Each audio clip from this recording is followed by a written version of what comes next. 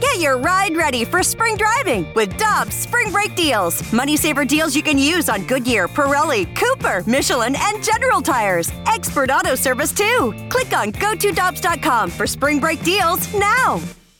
For over 2 decades, E&B Granite has been St. Louis's trusted name for kitchen, bathroom, and outdoor space renovations that are guaranteed to bring new life into your living spaces. Their skilled team will provide you with personalized customer service, fast turnaround times, and prices you won't find with big box stores. Support local and schedule free consultation at enbgranite.com or call them at 314-645-9300, or better yet, stop by the showroom and explore their massive inventory. Again, that's enbgranite.com. Time now for the Carricker and Smallman podcast, presented by Dobbs Tire and Auto Centers on 101 ESPN.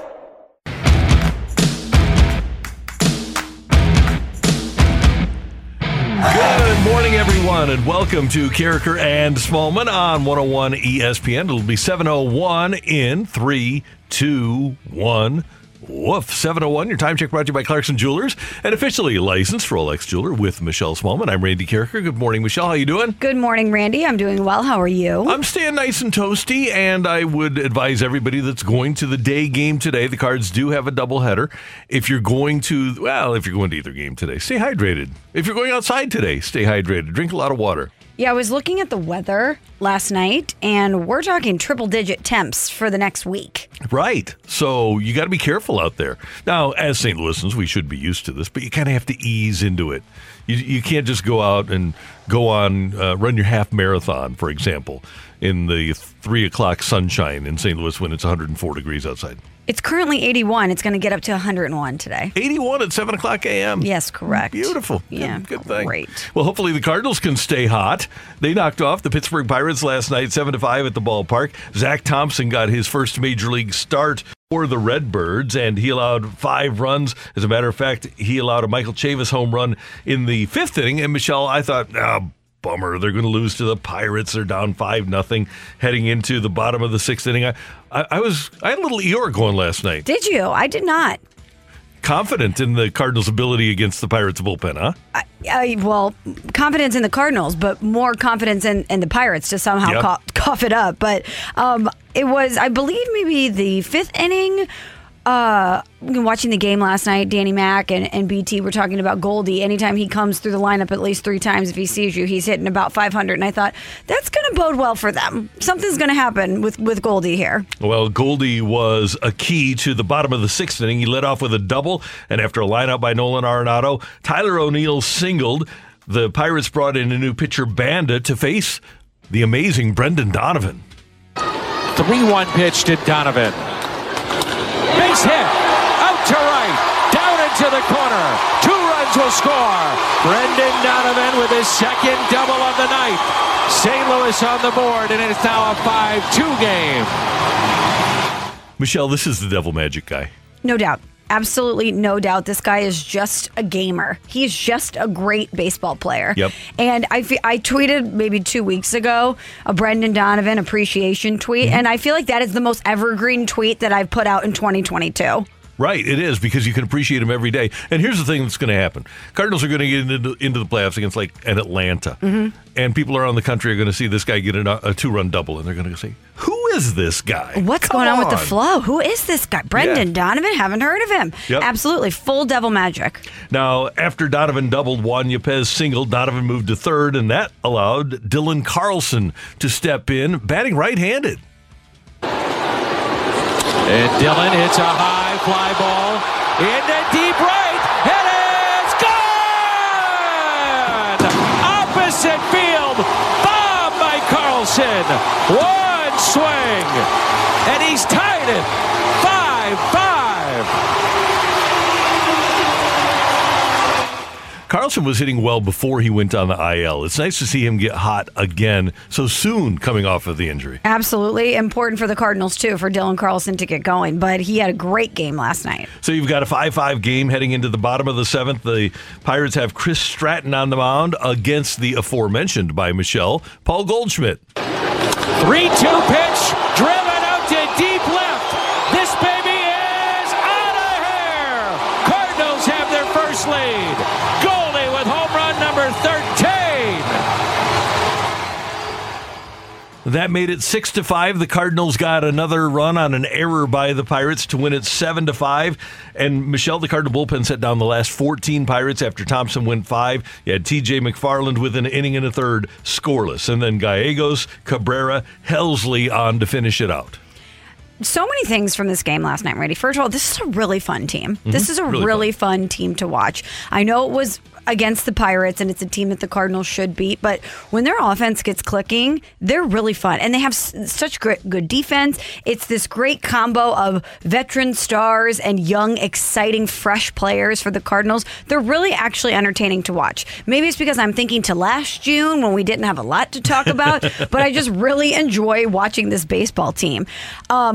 Paul Goldschmidt is out of his mind. I mean, I know that the 2022 Cardinals are always going to be known for Waino, Yachty, and Albert's last ride together, but we better appreciate what we're seeing out of Paul Goldschmidt in the peak of his career right now. He is a very special player. He's remarkable. And remember last year, it was a longer stretch of being cold. He really got cold towards the end of April this year, and he hasn't slowed down. And you're right 100% about appreciating his career, because we might be seeing another Cardinal Hall of Famer.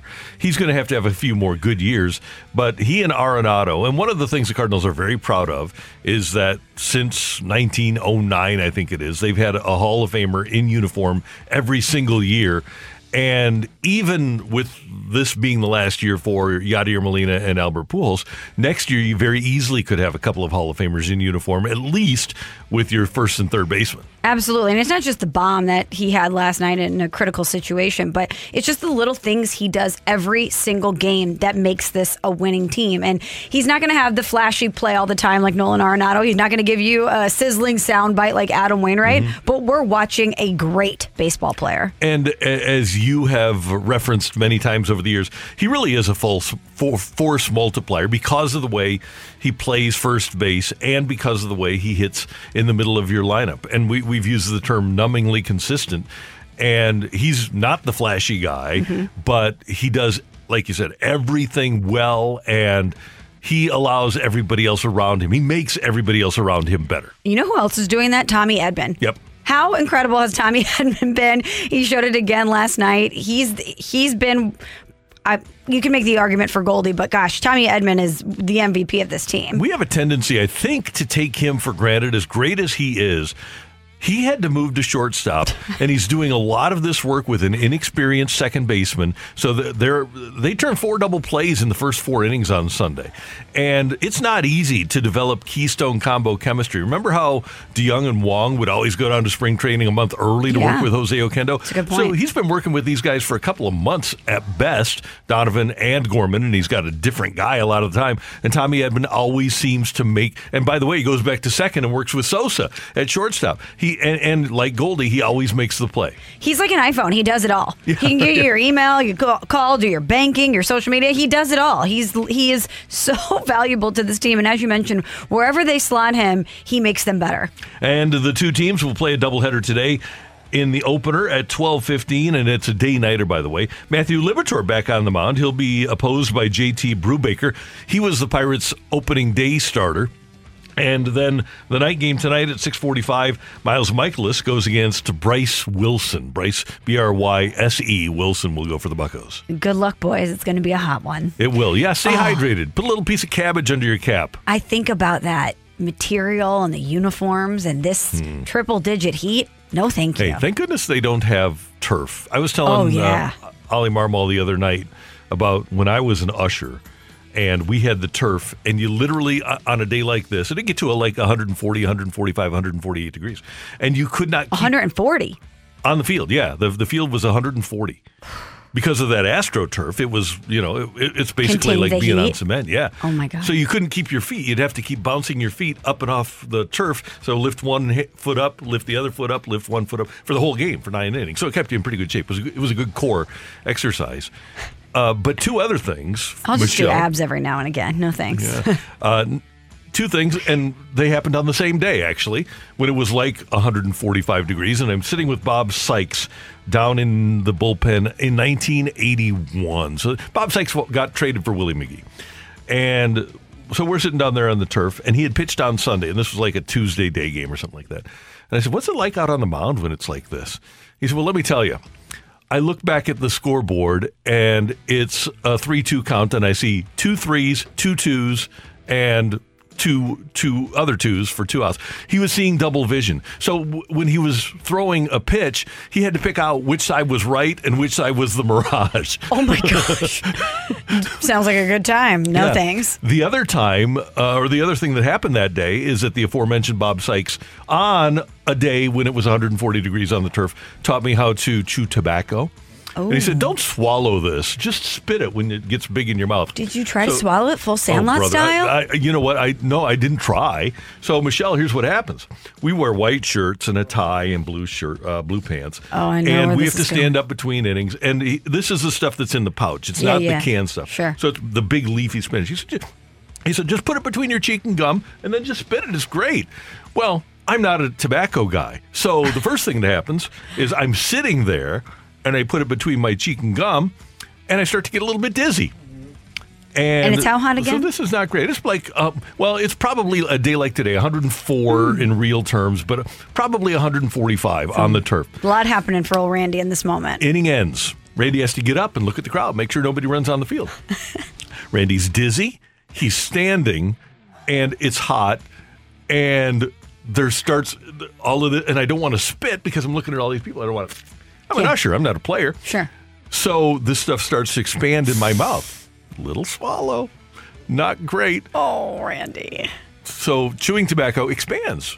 Oh, it does? I don't know. I've never done it. That's why people have to spit. That's why you got to spit all the time. Oh, okay. I'm wearing a white shirt. I don't want to spit. It starts dribbling down my chin, all over my white shirt. It was terrible. And then finally, when the half inning ended, probably a little before the half inning ended, I stumbled back to the bench. The bullpens were down the lines at this point.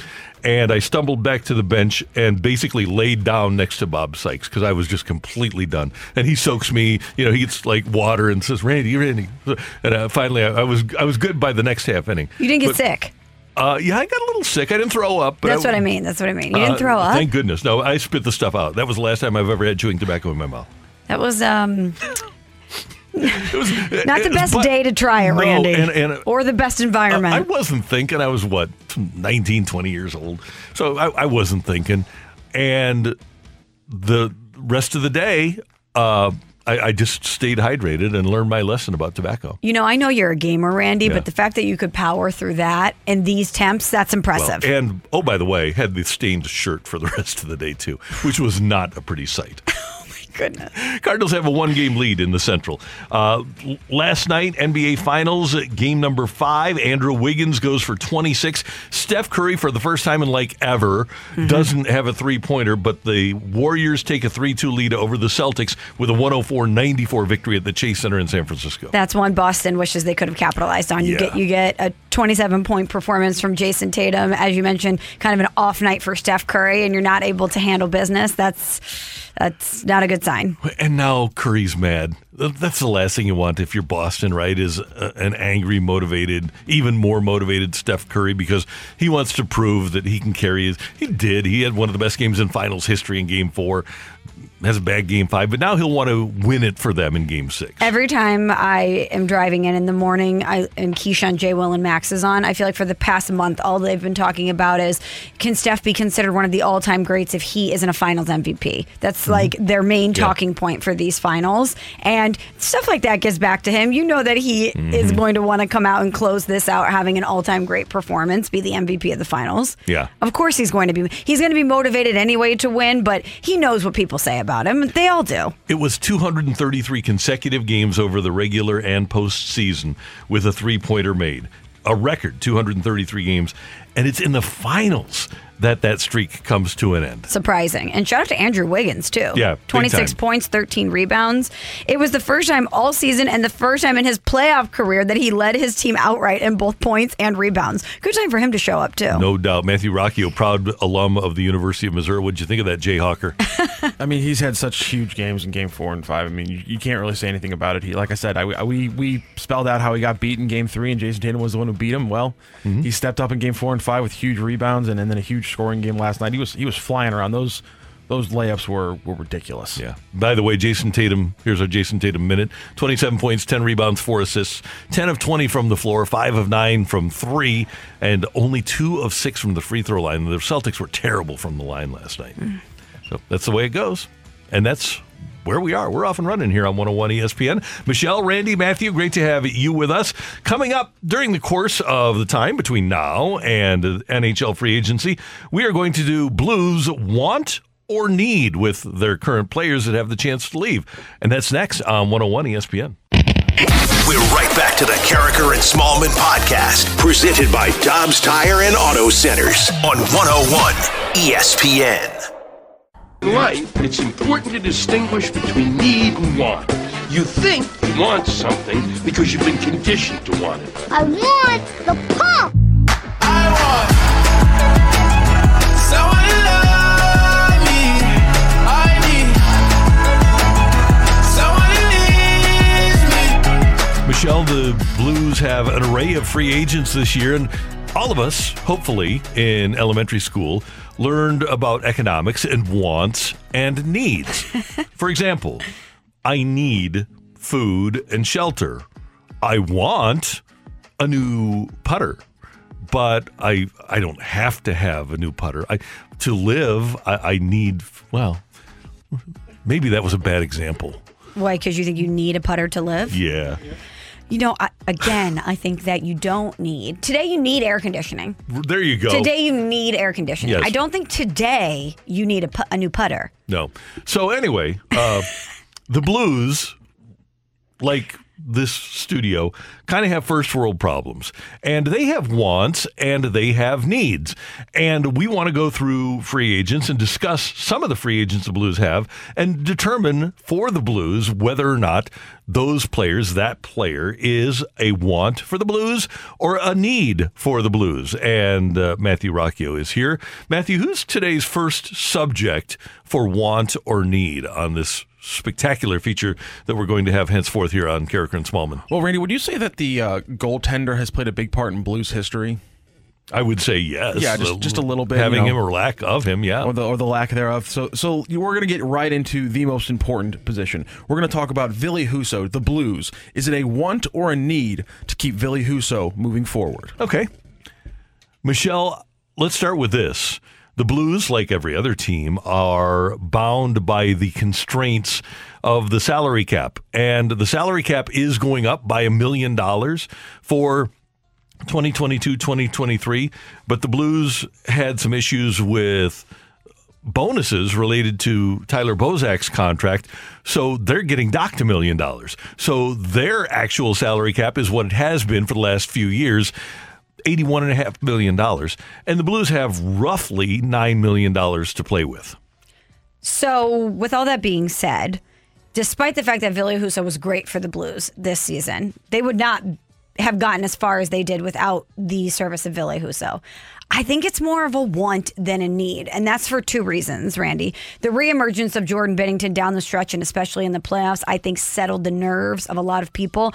A lot of Blues fans wondering during the regular season if 50 had lost it, if maybe he got hot during a playoff stretch and that was it. That was the peak, which was a pretty good peak, but that Jordan Binnington had peaked and we wouldn't see him do that again. Not only during the regular season when he seemed completely lost in between the pipes at times, but when you go back to the last two times you had seen him in the playoffs, he wasn't exactly what you wanted him to be either. But then he comes back down the stretch, he wins those 5 games, goes into the playoffs, is the best player on the ice for the St. Louis Blues. They could have won that series versus the Avalanche. They might still be playing had Jordan Binnington not gotten injured. So I think Jordan Binnington finding himself again and reasserting himself as the number one goaler makes me think that Ville Husso is a want, not a need. Also, I like what I saw out of Chucky Sideburns. Charlie Lindgren, when he got the call up to the Blues, 5-0-0. He allowed just 5 goals on 118 shots, .958 save percentage. He continued his excellent play when he went down to Springfield as well. So it's not just that I have confidence in Jordan Binnington. It's that I really think that Chucky Sideburns could step in and be a good number 2 for the Blues. Ville Husso is 27 years old. He'll turn 28 next February. Here's a 28-year-old goalie, Michelle, that's played 40 games this past season with the 2.56 goals against and a .919 save percentage for a playoff team that expected to do damage in the playoffs. And the Blues did start him in game 1 of the playoffs. A very good coaching staff determined that he was good enough to be their guy. And if he would have stayed hot, he would have remained their guy. There are myriad reasons to think that Ville Husso is a need. Guy that played half your games, that played game 1 of the playoffs. But you laid it out perfectly. The fact of the matter is you have a $6 million goalie who has won a cup, who found his game again. And this is why we have free agency, so that players that don't think that they're getting a proper opportunity can go somewhere else and not only get the money, but get the opportunity to play. Ville Husso will have the opportunity to pick his spot. And the Blues, unfortunately for them, dealing in a salary cap era, they don't have the financial wherewithal or the minutes to allow Ville Husso to achieve his goals. Unless Jordan Binnington isn't on the team, which would be a foolish move on the part of the team, there isn't a spot for Ville Husso. There are going to be a half dozen teams around the league that can say to Husso, look, we can give you more than the 40 games you played, and we can give you $4 million, between 3 and 4, maybe even more than that. Because of the numbers that Ville Husso is going to draw financially, there's no way that the Blues can keep him. He would absolutely be a luxury that would have the Blues robbing Peter to pay Ville. Robbing Peter to pay Ville, I love it. That's the way it would work. So unfortunately, Paul, we all know. Yeah, right. Unfortunately. And by the way, I'm happy for the guy because he's going to get his opportunity. He's earned the right to be an unrestricted free agent. But at this stage for the Blues, Ville Husso is absolutely a want and not a need. And like a little bird, they have to allow him to fly. Yeah, you just have to allow him to spread his wings and cash that check that he's going to get. And not only is Charlie Lindgren a good option, don't forget about Joel Hofer either. Oh. The Blues have some depth at the goaltending position. Did you see after Hofer allowed a game-winning goal the other night, he speared a guy? Can you imagine having Binnington and that guy? It's a lot of rage. Joel Hofer started a brawl after allowing a game-winning goal in overtime. It was awesome. He also scored an empty net goal. Right, yeah. He can light the lamp for you, too. And he is definitely a future Blue. There's no doubt about it. So the Blues are well fortified. What a job Army has done. When you think about ridiculous, Husso was going to be their number 1, and Binnington comes through, and then the years you talk about evaluation. Carter Hutton comes here and has a great year, goes to his other places. He's never the same as he was here. Chris Mason's career essentially ended after his run in St. Louis, and then you look at what they have on the horizon with the young goalies. It's really impressive. And by the way, you go get a draft pick for Jake Allen. You evaluated him properly. He was terrific for the Blues. They've done a really good job, in my opinion, of finding goaltenders. Remember the Ryan Miller experiment? Yeah. I mean, think back to the time when, and no disrespect to Ryan Miller, love the beanie, but you're watching him, you're watching puck after puck go through the 5-hole, and you're thinking, man, can the Blues ever get a lockdown goalie? Can we get somebody to just stand on his head? That's what they need in order to win a cup. And here we are talking about incredible depth that we feel comfortable letting someone like Ville Husso out of the Blues clutches because of Jordan Binnington and these other guys that the Blues have drafted and developed. It's been remarkable. I had questions about Ryan Miller as soon as he showed up in Arizona with the beanie. It's like 95 degrees in the beanie. I said, come on now. I know it's a look, and I appreciate someone that's committed to a look, but it's really hot there. Yeah, it'd be like wearing a beanie to the Cardinal game today. I know they do play on ice, so inside the rink it's a little colder, but still. Yeah, but he had a nice career. Congratulations to Ryan Miller, by the way. No shade. And that's the one where everybody in the league thought that was the move. Yes. And it just didn't work out for the Blues. I mean, every fan wanted it. Everybody around the league said, yeah, Miller's going to the Blues and they're going to win the Stanley Cup. But isn't that important, though, to remember how despondent we felt, thinking that you got the right move and that this was going to be the guy, and it didn't work. Yeah. And here we are talking about 3 other guys that we feel really comfortable in and letting Ville Husso walk out the door. Yeah. That's Michelle. I'm Randy. Coming up next on 101 ESPN, how about the resurgence of former Cardinal Matt Carpenter, now of the Yankees? That's next on 101 ESPN. We're right back to the Carricker and Smallman podcast, presented by Dobbs Tire and Auto Centers on 101 ESPN.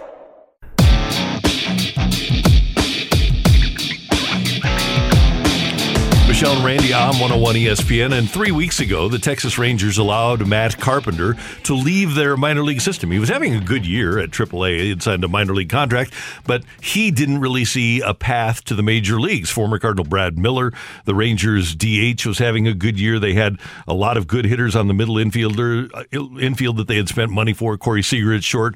Marcus Semien was playing at second base, and Carpenter was languishing in the minors. So he asked for his release. And Michelle, 2.5 weeks ago, he signed with the Yankees. It was 2 weeks ago this past Friday.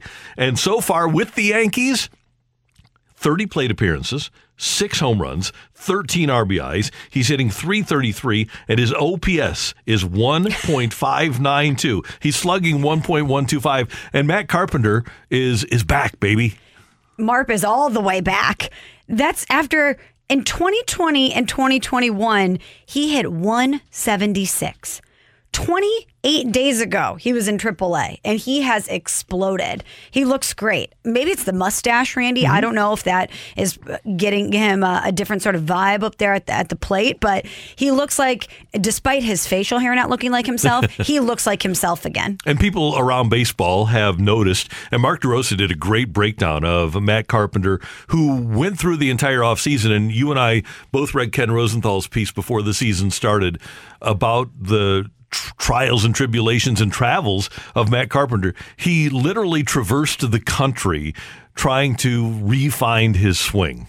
He broke himself down and completely remade himself, whether it was from the bat he was using or talking to Matt Holliday about what he saw with his swing and his legs. He went and did different workouts. He saw different swing specialists. He literally went on an odyssey from coast to coast and met with the elite of the elite in every different aspect of hitting in order to find out what was wrong with him, diagnose it, and then make it better. Former Major Leaguer Tim Laker, who was the first person that Matt visited, said in watching him when he came through the door, it didn't seem like he was a former major leaguer. His swing was so far gone that it was hard to imagine that he had been a productive major leaguer at all, let alone a productive major leaguer. Didn't Brad Thompson describe it best when he said sometimes it looked like Marp was swinging underwater? Right, it did. That's how slow and reactionary it was at times. But I think for me, Randy, my first reaction to this is that I'm thrilled for Matt Carpenter because he's one of the all-time great Cardinals, one of the hardest working and best guys that this organization has seen. And you knew that if he was able to solve the riddle of what was wrong with him, that he was going to work until he could correct it. But then the second thought process that I have is, why were all these other people able to see what was wrong with Matt Carpenter and fix him, and the Cardinals, who had a big-time financial investment in him, weren't able to do the same thing? It's kind of alarming, and you do have to be concerned when you're spending $36 million over the course of a couple of years and getting virtually nothing out of a player. So Carpenter did visit Joey Votto. He visited Matt Holliday, and Mark DeRosa talked about that journey. His quest to re-find his swing. He went to work with Tim Laker. I mean, he works with Nolan Arenado. He's worked with other guys as well. He worked with J.D. Martinez's guy. He took it out to Oklahoma State to work with his old teammate, Matt Holliday. But it all started with a phone call to Joey Votto. And Joey Votto was on vacation, and Matt Carpenter said, hey, give it to me straight. Like, I want honesty. Can I reclaim this? I watched you be one of the best players in the National League and then kind of take a downturn, and then here you came again. Joey Votto kind of said, I hit him with some brutal truths. You're doing some things that maybe you need to kind of look into maybe changing a little bit. And he was willing to bite the bullet, minor league deal with Texas, go down to the bushes again. And then what happens? Good things happen to good people, and he's kind of refound it. Joey Votto, by the way, was in Paris when Matt Carpenter called him. So he's probably sitting there having a delicious Parisian hamburger, some pommes frites, and he can tell Matt Carpenter some brutal truths about what he sees with his swing. A current player, someone who's a rival in your division that hasn't studied you the way those internally within the Cardinals organization probably have, and he can put down the burger and tell you what's wrong with you? Yeah, and they did get together, but Votto he watched Matt and knew at least on the surface what the problems were, but Matt had to dig a lot deeper, and there was a lot of thought that went into the process of his offseason. The biggest thing that I had issues with last year was getting into this position and from coming off your backside. Coming off my backside and immediately dropping and spinning. Okay. For me, that was the biggest thing. I can't cover the ball. Obviously, I can't cover the ball away. Doing this, the ball's in. I'm going to, fillet or lift or roll over depending on the speed of the pitch. So for me, all spring and all off season, my big thing is getting myself into that good position where I'm on my backside, I'm loaded, and now from here, I'm already inside the baseball. I just got to take a good direct path to it.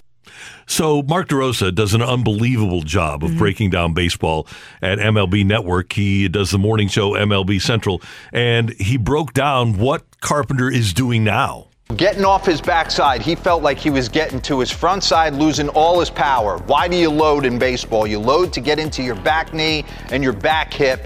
So in his mind, he had to get back to try and hit the ball up the middle the other way. But what he really needed to do was change the way he thought about his lower half and creating lag. He's not trying to work the ball the other way. He's connected, run this, boom. I wonder, Michelle, and we would have to ask Matt or ask the Cardinals if these ideas were ever presented to him. Well, they might have been. We don't know. We weren't privy to those internal conversations. But I think we do know enough about Matt Carpenter to know if something like this was presented to him that he would have at least been trying to do it or trying to experiment. I mean, he called in all of these experts from all across the nation to try to help him remake himself. I would imagine that if someone within the organization that was paying him to perform said, we're seeing XYZ out of you, why don't you try this, that he would at least work to try to correct it. And one thing the Cardinals did do with him in 2018 when he got off to that horrific start was they brought him in and said, look, your peripherals are fine. Keep doing what you're doing. And I don't know mechanically, I don't know anything about hitting, but I don't know when things fell apart because the peripherals did diminish over the course of 19, 20, 21, and he wasn't hitting the ball nearly as hard. And so now Mark DeRosa takes a look at him and sees a really good hitter again. Story to kind of watch him get locked in. None of these balls, he's not thinking shoot it up the middle the other way over to shortstop's head. That short porch is working for him. He is on the dish, but his upper half and lower half are connected. And Michelle, one of the things that came up in the video, and you can find it online, by the way, Mark DeRosa's breakdown of Matt really Carpenter, was that where he was with his back foot, he was done and had no chance while the ball was in the air flying toward him. Yeah, Mark DeRosa does a great split screen of Matt Carpenter currently with the Yankees and Matt Carpenter, the depleted version with the Cardinals, and you can just see the bottom half and the difference in the swing. It's just very pronounced when you see it side by side that he has been able to correct that back foot and that he's getting more power off that back leg and able to explode through. And one other point we need to make, and we always mentioned when Matt was struggling here, what a hard worker he was and is. I wonder if there's a lot of hitters, especially at his age. He's got more money than he can ever spend. I wonder how many guys are going to spend an offseason going around the country talking to people to try to get their swing back and then sign a AAA deal and work in AAA to try to get back to the major leagues. I know that there's a lot of people that will sign minor league contracts with the idea of hoping to get back to the major leagues. But he spent the entire lockout talking to people about how he could get his game back. He's going to be 37 this year. And as you mentioned, he's made tens of millions of dollars, probably has a very comfortable life. To think that he could have walked away at this point and had a really good career. We talk about him maybe being a Red Jacket guy, a Cardinal Hall of Famer.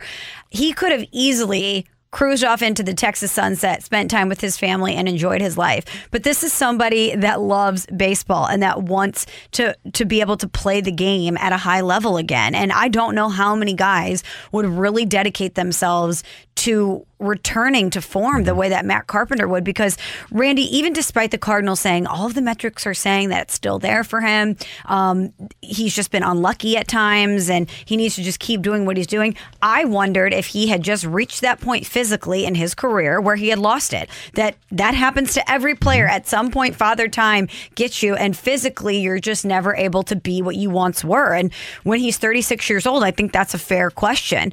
But he clearly knew that something was wrong and that he still had more left in the tank. And I have the utmost respect for a guy that checks his ego at the door, not only saying I'm going to go to AAA to find myself, but can go to people like Joey Votto, who's his peer, or Matt Holliday, who's a former teammate, and say, I'm messed up. Can you help me? Right. That takes a really, really strong person mentally to be able to do that. And I use the word alarming, and here's why.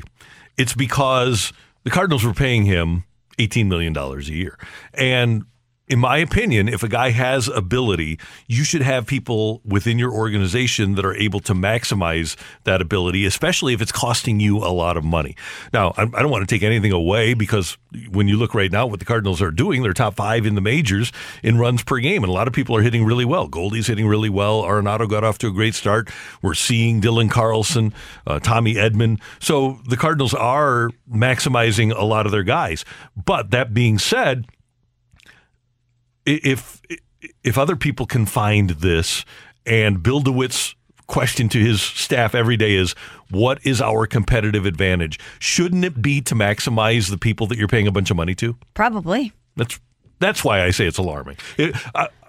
I'm saying it from the chair, I don't have $1 billion, of Bill DeWitt.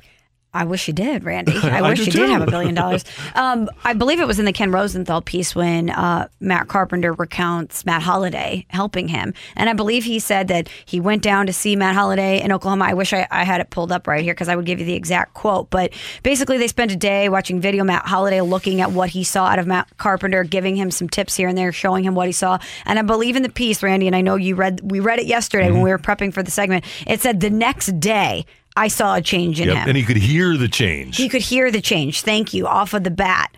One day, you tell him what you're, and Matt Holliday's a great baseball mind. He's obviously a good coach. But one day, you can see an improvement in him. Pretty good job by Matt Holliday. Get him on the. I know he's got a lot going on, but can we get him a big check so he can come in and work with some of these hitters? So good for Matt Holliday, or Matt Carpenter rather, and hopefully Matt Holliday for helping him out. Yeah, no doubt. Matt Carpenter is playing on the best team in baseball right now, so good for him, and hopefully he's having a good time. Take it or leave it is coming your way next. Get your text into the Air Comfort Service text line 65780. Tioli next with Carricker, Smallman, and Matthew on 101 ESPN. We're right back to the Carricker and Smallman podcast, presented by Dobbs Tire and Auto Centers on 101 ESPN. Take it or leave it. Give us your feedback now by texting 65780. It's Take It or Leave It with Carricker and Smallman on 101 ESPN. Powered by Gloria Lou Realty. Visit GloriaHasTheBuyers.com and start packing.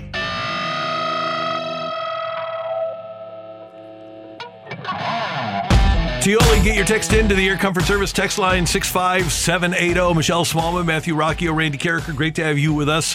Michelle, we all know Montrezl Harrell, former Louisville player, now of the Charlotte Hornets, great NBA player, and pulled over in Louisville last month. Pulled over for tailgating, essentially. And police said that when they asked him, because apparently when they pulled him over, he rolled the window down and it smelled like he'd been puffing the Magic Dragon, okay? And he said he had a small amount of the devil's lettuce and does get a little bag of the wacky weed from his sweatpants, from inside his sweatpants. Well, the police say this is kind of suspicious. So they look, and they, in his backpack, in the back seat, find 3 pounds of the Bellando spruce. It's unbelievable. All in vacuum-sealed bag. So his arraignment was originally scheduled for Monday, but it's been moved to 9:30 a.m. on July 13th. And the trafficking charge, a trafficking charge, so they're going to arrest the guy and put him in jail for being an entrepreneur.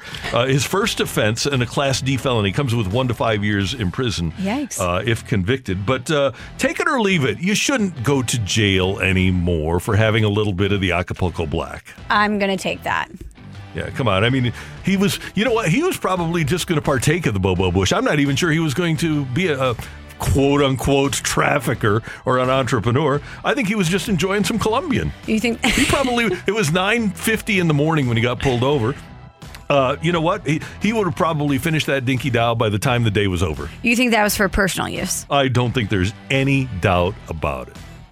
I mean, you drive around and you got a little Rasta weed and probably some buddies too, and they were going to have a little bit of a party and enjoy some chillums and then move on. You know? Did you go straight to the Greg Robinson? I'm an entrepreneur. Yeah. Okay. Well, Greg Robinson was, I think, 37 pounds. Yeah, that's a lot. Yeah, they couldn't do that in a day. No, he was big. G Money's a big fella. Wasn't he going across? He was in Texas. Yeah, state lines. Yeah. So at the very least, we know Montrezl Harrell has Aunt Mary. You know, so enjoy the Bammy, big boy. And hopefully you don't go to jail, sir. Yeah, you blow a stick. Come on. I mean, context here. You try to. Family show. People are they're growing the Bobo Bush, and you have to disperse of it somehow. Well, you're right. He's an entrepreneur. He lives in California, and he's going to a deprived state to help some clear medical patients. And I don't think there's anything wrong with that. He's a humanitarian and an entrepreneur, and now that's suddenly an illegal thing in this world. Thought this was America. I'm with you. Thank you. So, anyway, kids, just don't carry 3 pounds of wacky weed. Yeah, don't do it. Just don't do it. Just doesn't seem like a smart choice. No, not now. Okay, so I want to tell you about an elephant. Oh, did you take it, by the way? Yeah, you should not go to jail for that. No, I'm with you. Okay, come on. I mean, it's 2022. I apologize. Go ahead. We have a lot of governments making a lot of money off of that. Mm-hmm. Come on. Ridiculous. Anyway, I want to tell you about an elephant in eastern India, okay? So this woman, Maya Murmu, she was at a tube well drawing some water in her town in eastern India, and a wild elephant came out of nowhere and trampled her, okay? Now, this is a sad story because Maya Murmu was taken to the hospital and she died because of the injuries from this wild elephant after he trampled her, okay?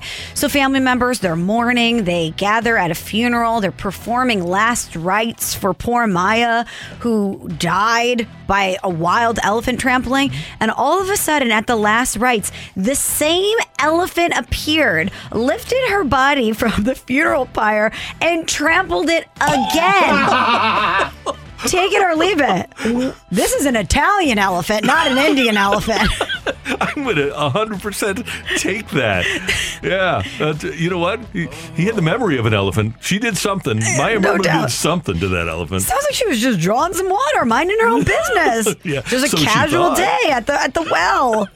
This elephant made sure that she was going, trampled her even in death, came back twice. That's awesome. I mean, that is the Tony Soprano of elephants. That is one angry elephant. He wants to make sure she's whacked. Yeah, he's Italian, no doubt. It's awesome. I feel bad. Came to her funeral to trample her corpse. I wonder how he knew where the funeral was. He kept an eye on her. Yeah. Maybe he thought he didn't finish the job. Just what I'm saying. We're going to make sure. And what do you do if you're a family member in that moment? You're not getting close to an elephant. Yeah. You're not going to risk your life. Yep. But you're watching poor Maya get trampled again. Boy, she made him mad. He had some unfinished business. All right, Matthew, what do you got on the text line? Anything that can beat Maya Murmu's passing? No. Rest in peace. It's not. That's gone too soon. She was 70. Gone too soon. That's literally the funniest thing I've heard in a few weeks. That's absolutely incredible. Take it or leave it, though. Marp will be the comeback player of the year. Take it. Yeah, I'll take it. Why not? Heck yeah. We have another one who said take it or leave it. Marp's back in the minors by the end of July. Oh, leave it. Yeah, I'm going to leave it. Hottest guy in baseball. Yeah. Well, one of them. I don't know. Let's see. Noah Syndergaard is still, I don't think that he's going to win it. That's a great question. I think we should look that up. Yeah, Marp could absolutely be one of the guys. He could do it. I mean, he's making Yankee history over here. Right. We were talking about it during a break. He's probably 6th or 7th in all-time Yankee lore. So you've got Ruth, you've got DiMaggio. Right. You want to put Jeter? Gary? Do you put Jeter? Do you put Gary ahead of him? Mantle? I think you have to. So he's probably 6th or 7th all time. 6 home runs in his first 10 games. Not many other people have done that, if any. That's quite the debut. Yeah. So I'm with you. hacks and pinstripes. That's all they have been until Matt Carpenter stepped there. Take it or leave it. Donovan, Gorman, and Yepez are still on the Cardinals roster after the trade deadline. Donovan, Gorman, and Yepez. Well, they'll certainly all be in the organization. Say that one more time. Donovan, Gorman, Yepez all still on the Cardinals at the end of the trade deadline. Or post-trade deadline. I'm taking it. I'm going to take it too. I'm taking it. You're not getting rid of Donovan. You're not getting rid of any of those guys. Maybe Yepez, but I don't know what you would get in return for him, and he's been productive. Your position players, I think now, with Corey Dickerson on the IL, I think this group of position players is the group of position players that you'll have going forward. They have a lot of depth, though. They're going to have even more. They're going to be absolutely loaded. It's crazy. Too many good players. It's a good time in St. Louis sports. Yeah, it is. Yeah, we got too many good players. The Blues have great depth. They have a window open to win another championship. The Cardinals have a great foundation, and the future looks bright. Good times. Do you remember after the 2011 season when Spags got fired? In 2012, literally half of the 2011 Rams roster wasn't not only on the team, wasn't even in the league. Brutal. They didn't have too many good players. We were just hoping for one. Well, that's right. But as it turns out, they had a thought process that was smart for them. You know, when you have a bunch of players that can't play in the league, that's going to cause you to lose games and allow you to move. That's Michelle. I'm Randy. Thank you, Matthew. Thank you, Randy. Coming up next on 101 ESPN, we're going to talk to Max Scherzer's dad, Brad Scherzer. It's Dad's Week on 101 ESPN. We're right back to the Carricker and Smallman podcast, presented by Dobbs Tire and Auto Centers on 101 ESPN. There are lots of things that normal people can do, but dads can't, like win races. Every time my dad and I have a race from the dairy, Dad loses. Dads really like things like fishing and going to sports games. Almost every kind of game. We hear all week from fathers, also from athletes talking about their dads and how they father their kids. It's a celebration for all sports fans and especially dads.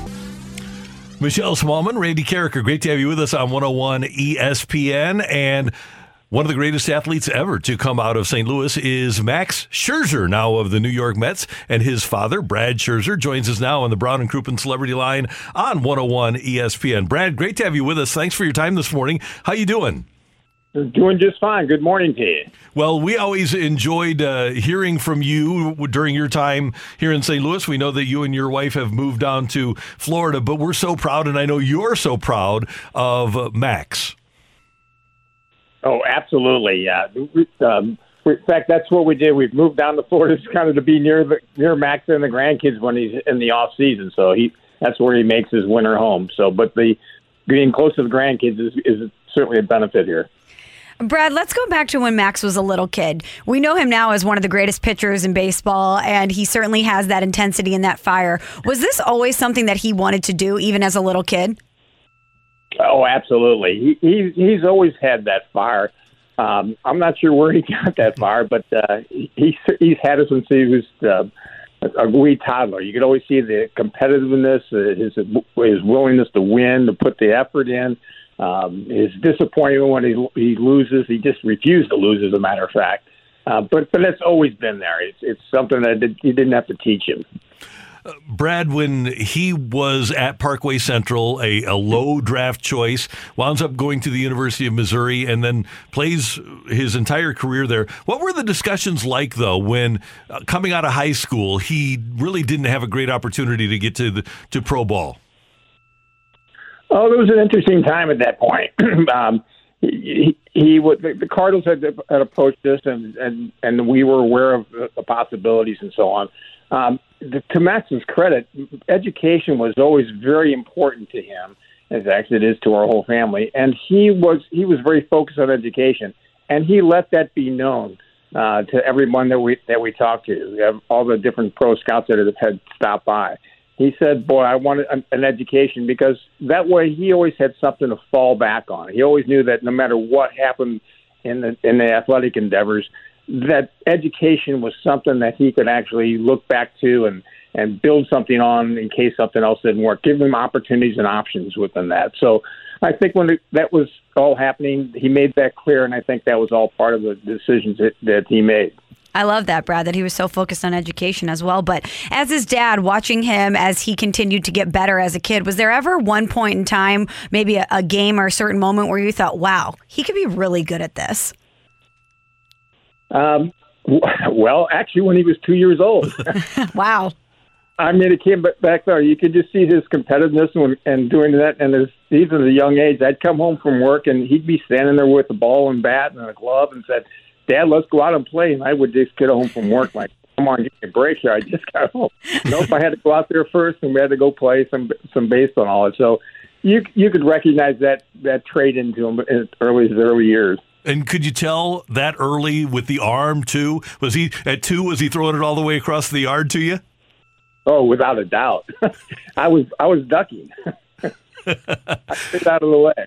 So he takes so much pride in being from St. Louis and Central and going to the University of Missouri. And by the way, from what I understand, still has involvement at Mizzou, if I'm not mistaken, right?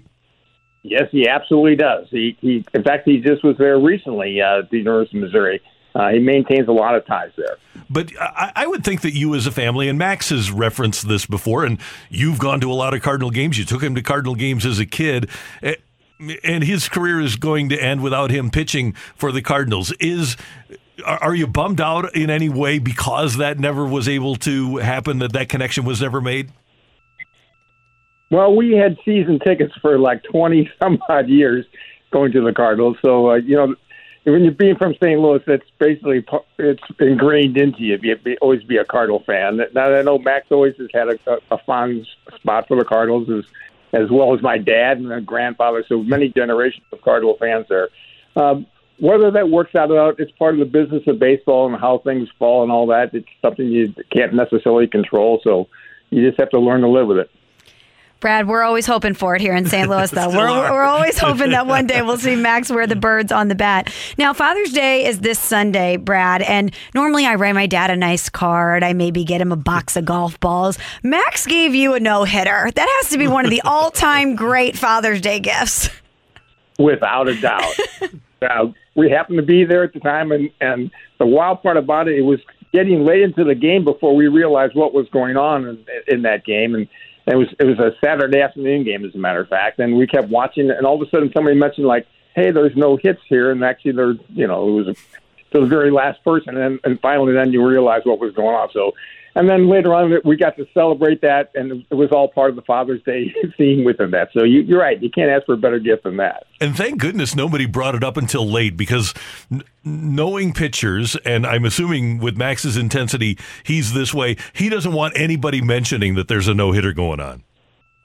Well, I think he doesn't want anybody mentioning anything. Hey, Brad, you mentioned that he's interested in business. What did you think of Max's involvement this year during the collective bargaining agreement? He was so intense. He said he'd never do it again because it took up 20 hours a day. But from a dad's standpoint, what did you think of your baseball player's son being as involved as he was? I was glad of that, because I know Max does a tremendous amount of research and digging into things and analysis, and he coming up with this lots of different alternatives within that. So I thought that was very beneficial to that whole process. So I was really happy that he was involved with that. And no doubt about it, he did spend hours and hours this past winter involved with that. We'd go over and babysit for the kids, and we just wouldn't see him because he was involved. Or he'd be on conference calls and working with a lot of people and making suggestions and doing a lot of research. So I was happy that he was involved with that process. Brad, your son has accomplished so much. A World Series champion, Cy Youngs, All-Stars. The resume is long and it's plentiful, and he's going to continue to add to it. But as you reflect on his career, what are you the most proud of up to this point? It's hard to pick out things right now, only because you try to work. I'm more worried about getting him back in the game here and getting it started again. But certainly winning the World Series, you can't top that. That's starting Game 7, the whole 9 yards. How could you top that? And it's interesting. Now here's Max in his late 30s. But I have to believe that even when he has an oblique injury like he has right now, mom and dad are thinking, our boy, what's wrong with our boy, right? It doesn't matter what the injury is. When he's not feeling well, you're still his dad. Oh, absolutely. You worry about everything. His fingernails need to be clipped. Whatever the case. You're right. You're concerned about everything. But actually knowing Max and how he is so takes care of himself with such great degree and worries about everything, it kind of gives you a peace of mind. Like, okay, whatever's happened here, I know he's taking the right steps to get things better, and that's been the case. Brad, you mentioned that you're down there in Florida by Max and his family, and we know that he has kids. What is Max like as a dad? Oh, he's a great dad. Talk about something you're really proud of. That is something I'm very proud of.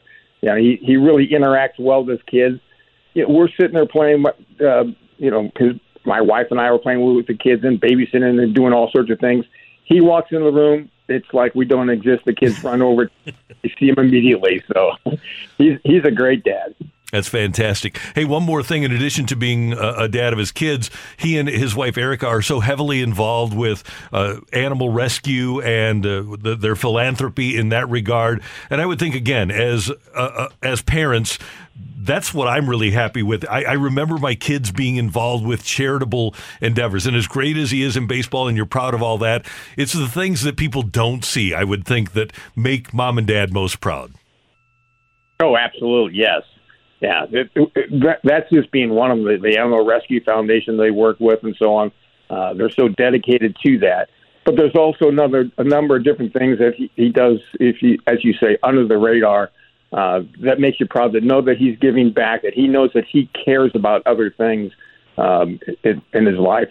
So you're right. That's very proud of doing that. Hey, Brad, as you know from listening to Sports Talk Radio in St. Louis for a lot of years, whenever he starts, we're talking about it, and we're always thinking of Max, and we're so proud that you and the family and Max are from St. Louis, and we appreciate your time today, and we wish you a very happy Father's Day. Great. Thank you. Randy, Michelle, I appreciate it very much. Thank you. Take care.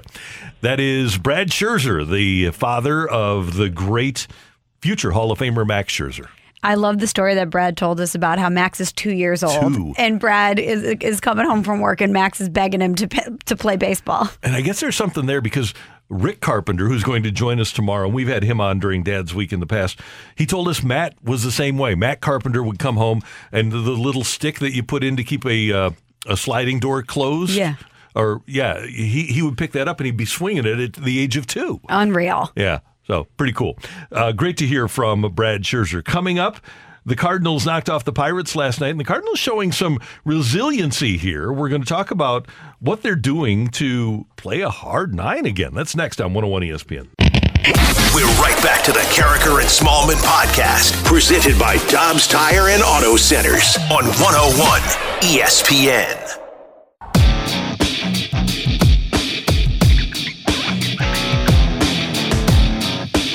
It's 8:18 in St. Louis. Your time check brought to you by Clarkson Jewelers, an officially licensed Rolex jeweler. The Cardinals were down 5-0 last night and came back to win 7-5. They overcame their first deficit of more than 3 runs this season, overcame a 5-run deficit for the first time since September 23rd of last year at Milwaukee.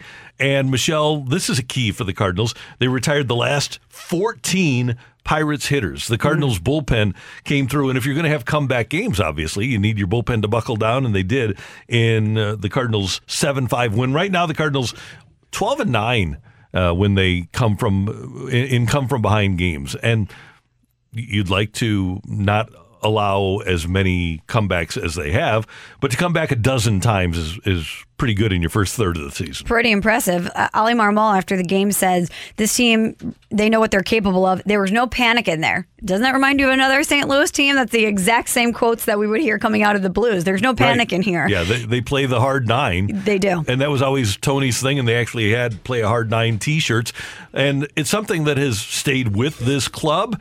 And that's part of the culture that they've built here, from Tony to Matheny to Schilt and now to Ollie Marmol, organizational guys that, and this was instilled by Tony La Russa, but it's something that hasn't gone away. And even a rookie like Brendan Donovan is aware of the necessary resilience if you're going to be a Cardinal player. Just kept grinding, try to get him out of there, and then luckily we got it going off the bullpen. But I think that's a testament to us. We don't give in. We just keep fighting, and I think that's the identity of our offense. And I would guess, Michelle, part of the advantage of having veteran players that have been through so many wars and taking a leadership role in that dugout are part of the advantage of having those veterans is that they don't quit. You remember the 2012 comeback in Game 5 against Washington, and it was Chris Carpenter going up and down the dugout saying, hey, this comeback is going to be epic. It's going to be epic. And lo and behold, they did come back. And Adam Wainwright's the same way. It starts with belief, right?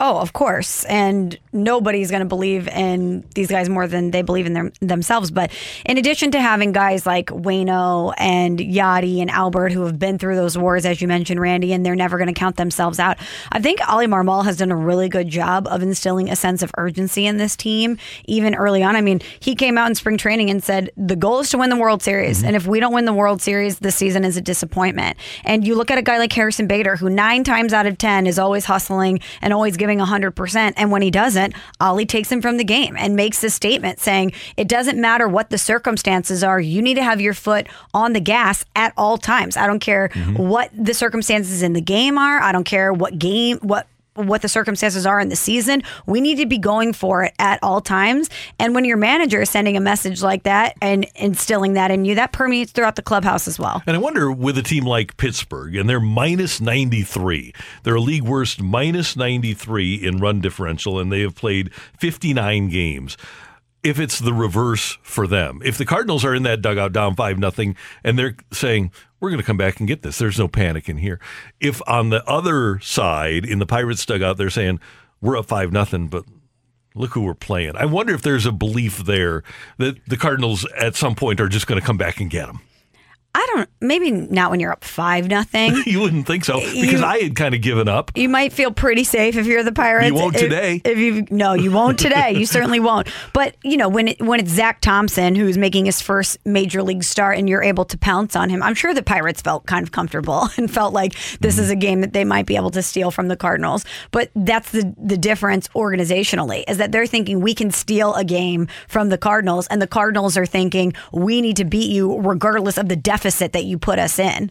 And the Cardinals now with first place in the National League Central all to themselves. They have a 1-game lead over Milwaukee. They would obviously be in the playoffs if the playoffs started today. And Michelle, I think another point to be made here is that while the Cardinals are dealing with a softer schedule, and by the way, they have the second easiest schedule for the rest of the season in Major League Baseball. Only the White Sox have an easier schedule the rest of the way. The Brewers are running into the tough part of their schedule that the Cardinals just dealt with. I kind of think that if there's an opportunity for the Cardinals to open things up, that this next 3 weeks might be, before the All-Star break, might be the opportunity.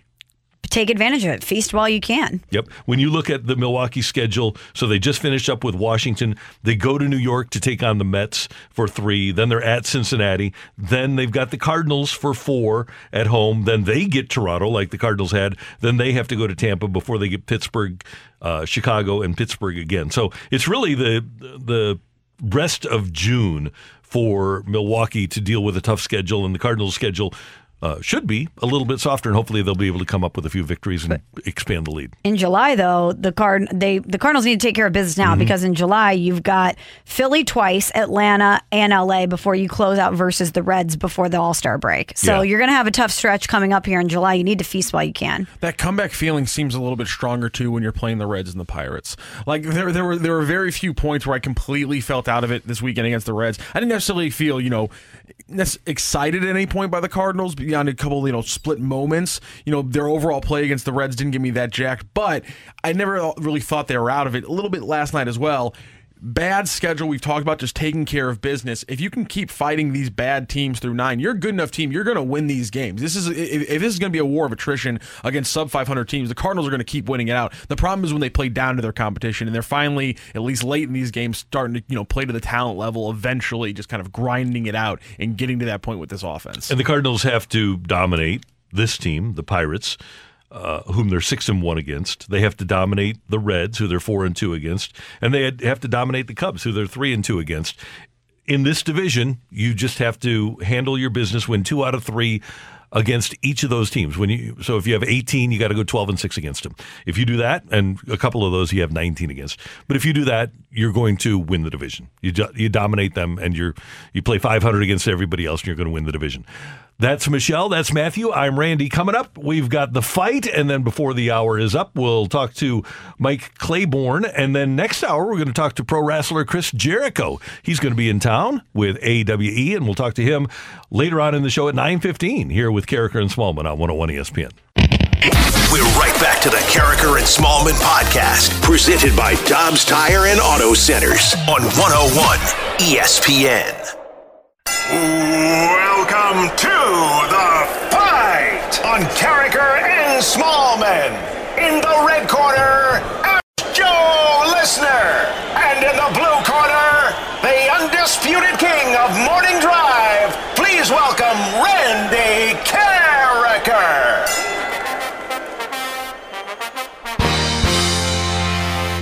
It's time for the fight on Carricker and Smallman on 101 ESPN. We have a returning fighter. Yesterday, Josh came in and he beat Randy. Not only did he beat Randy, Josh got all 4 correct, and he beat Randy 4-2.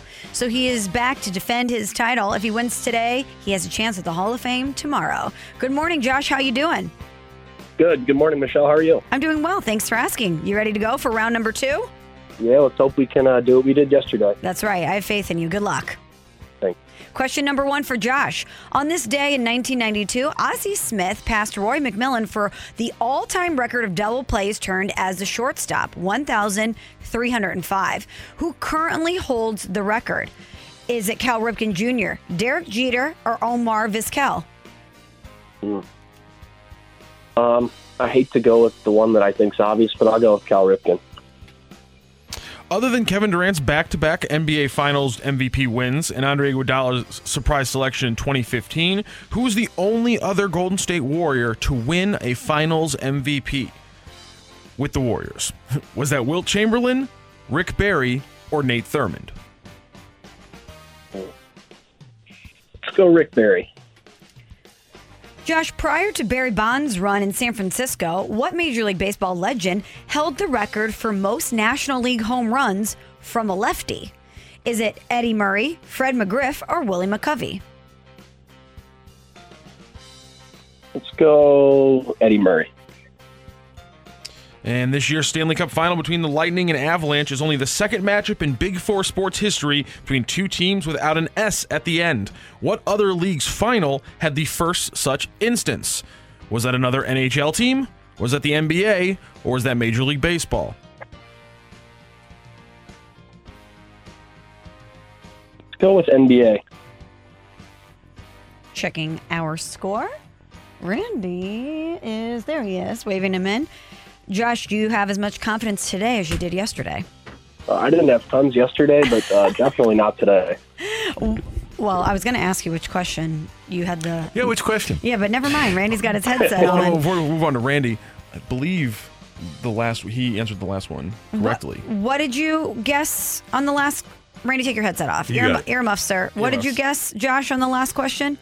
The second one, which was basketball. Okay, yes. I had written it down incorrectly. Literally the day after I questioned, has this ever happened that we actually... Yes, see? It does happen. Of course. Okay, my bad, I summoned it. My bad. I almost messed you up there. Randy, headset back on. Okay. Say good morning to Josh. You remember him. He beat you 4-2 yesterday. Josh, good morning. Great to have you with us again. How you doing? Good. Good morning, Randy. Would have been a little better if the Celtics could have pulled it off last night. Yeah, it would have been nice to have Tatum come away with a victory, but now, well, he got to the finals. Yeah. It's not over. It's not over. Over yet. Celtics in 7, baby. Okay. Let's go. Okay, good. Right? I love your optimism. It's not over until it's over. It's not over when the Pirates have a 5-run lead on you. Keep smiling. Even though the Golden State Warriors certainly are not the Pittsburgh Pirates. It's not easy to close out a championship in Boston. What'd you say, Josh? Love the Cardinals win, don't get me wrong, but would love to see Cam bring it home in 7 against those guys. Totally. All right, Randy, are you ready to go? Ready. Against Josh, the defending champ, here on The Fight.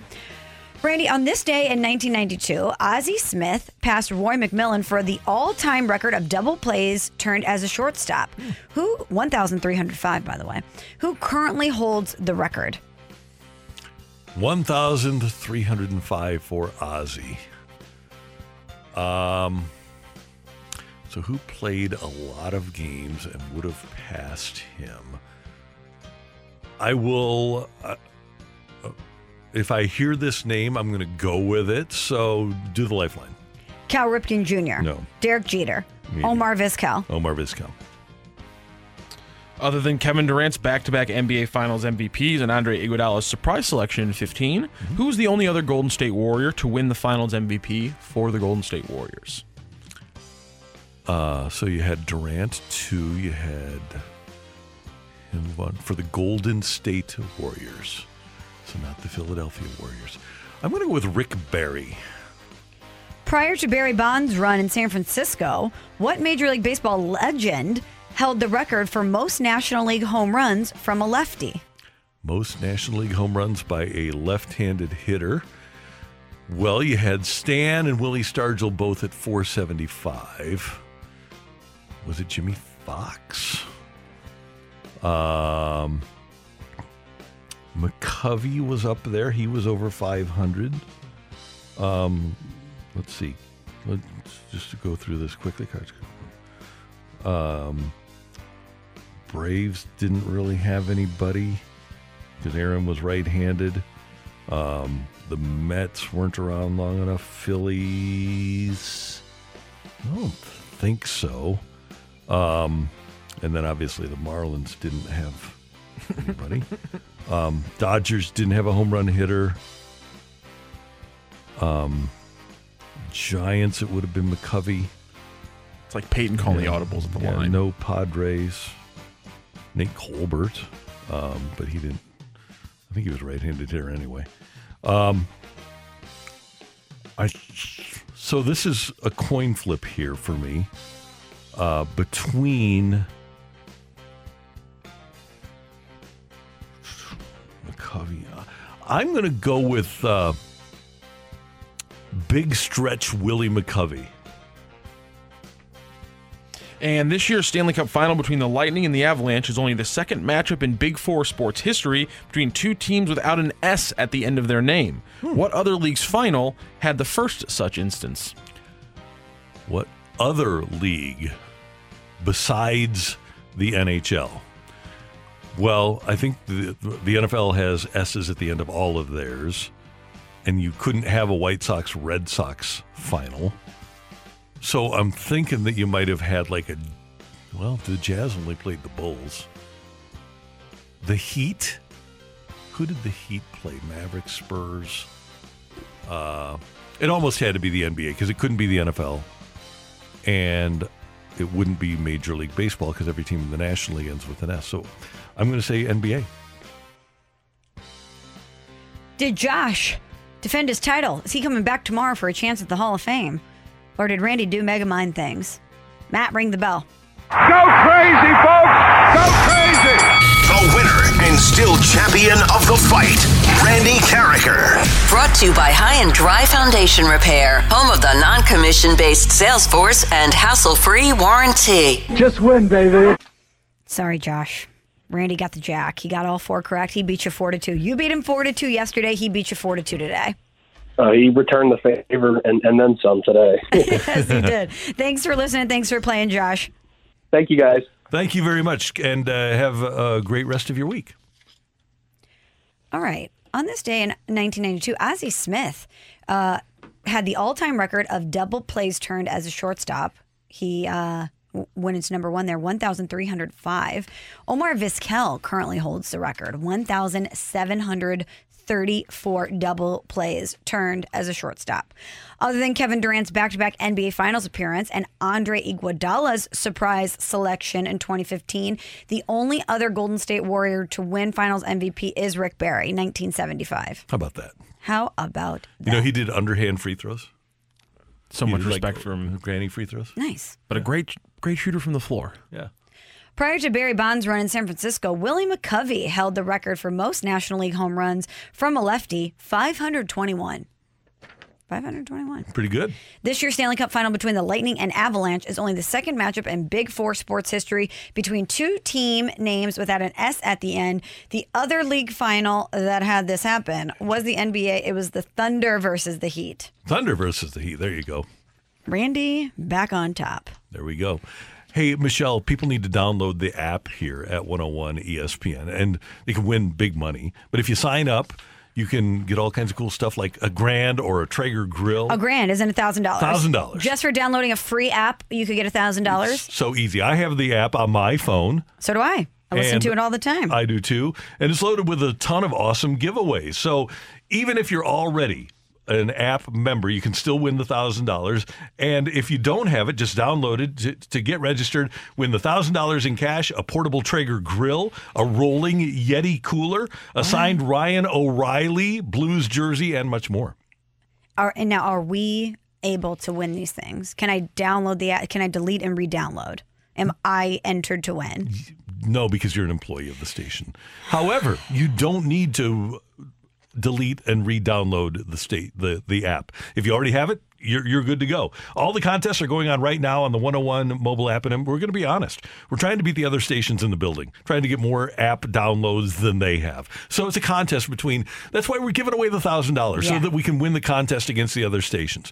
All right, so if you haven't downloaded the app, even if you're never going to use it, just download it and sign up so that we can get credit for it and we can give somebody the $1,000 and we can win the contest. We want to give you $1,000. We want to give you a Traeger, but mostly we want you to help us get bragging rights in the hallway. Yeah. If you're listening, hopefully you like us and you're part of us. We're all the BLIS, right? We're all kind of the Carricker and Smallman crew. So if we win, you also get bragging rights. So if you see somebody that you know that's listening, I don't know why, to the Arch in the morning instead of us, you can give them the business because we win. I get why you would listen to Chris Convey because he's allegedly a comedian and you might be waiting for him to say something funny.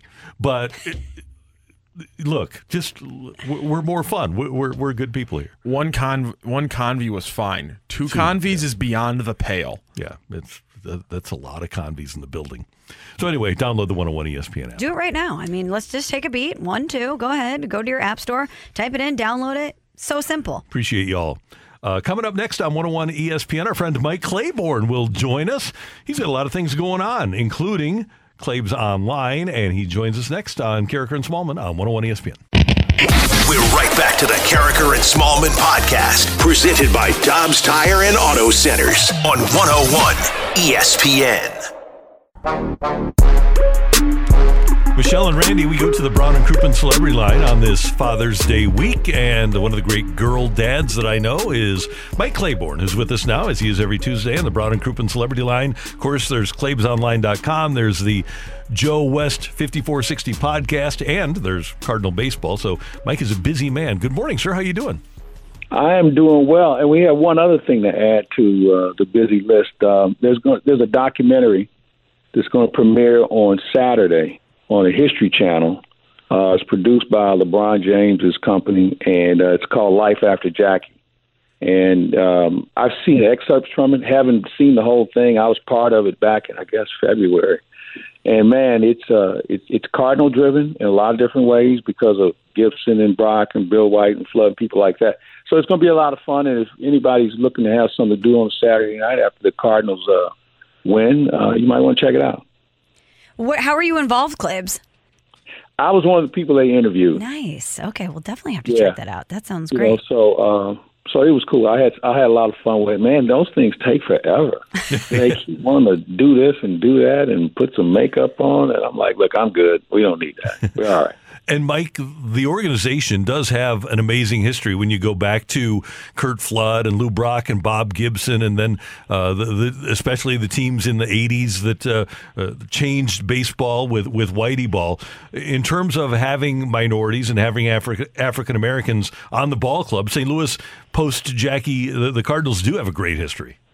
Yeah, they really do. I mean, and they've always found a way to be inclusive compared to some other organizations. And, we've got the great players to show it. I mean, you talk about some of the guys you mentioned. You can go to the 80s, and then there's Vince Coleman, there's a Ray Langford, Willie McGee. I mean, there's so many guys that we've seen over the years that have had a legitimate impact, not only on the team, but the game.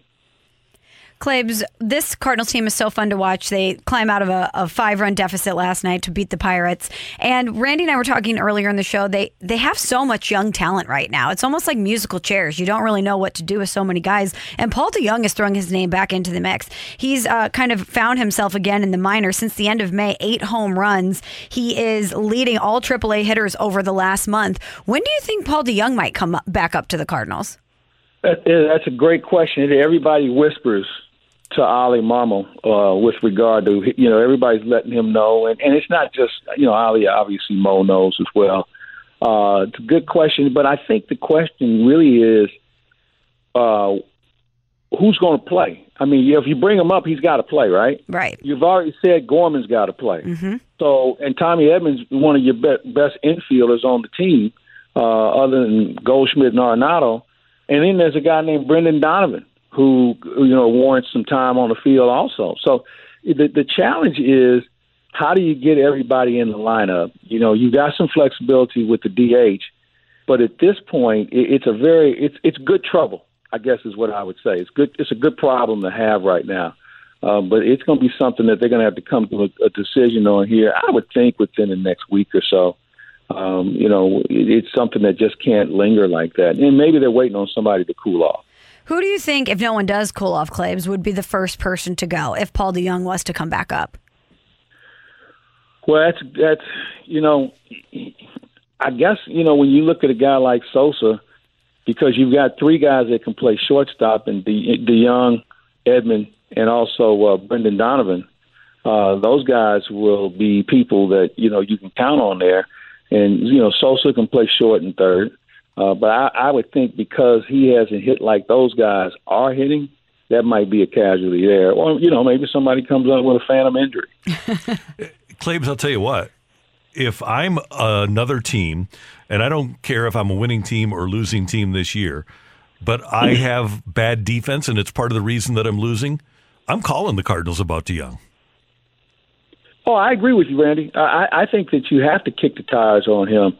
I think what they want to probably see is, okay, he hit minor league pitching pretty well. What can he do at the big league level on a consistent basis?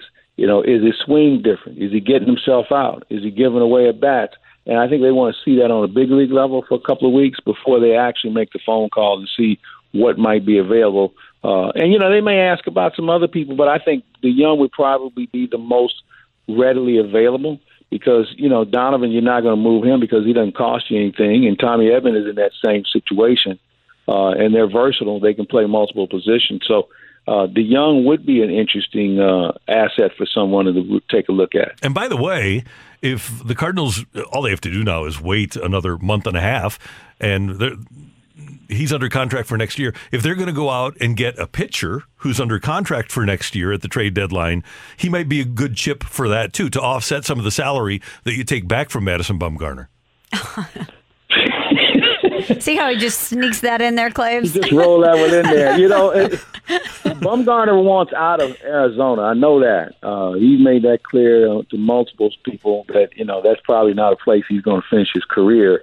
I have to be careful with him. Is he a guy that's just not very good on a bad team, or is he a guy that just needs a shot in the arm? Because I think the bottom line with him is velocity and location. His velocity's dropped dramatically over the years, but his location is something that he's probably become better at. So that's a guy certainly you would kick the tires on, and, we probably need another left-hander because we don't know what the Matt situation is going to bring us.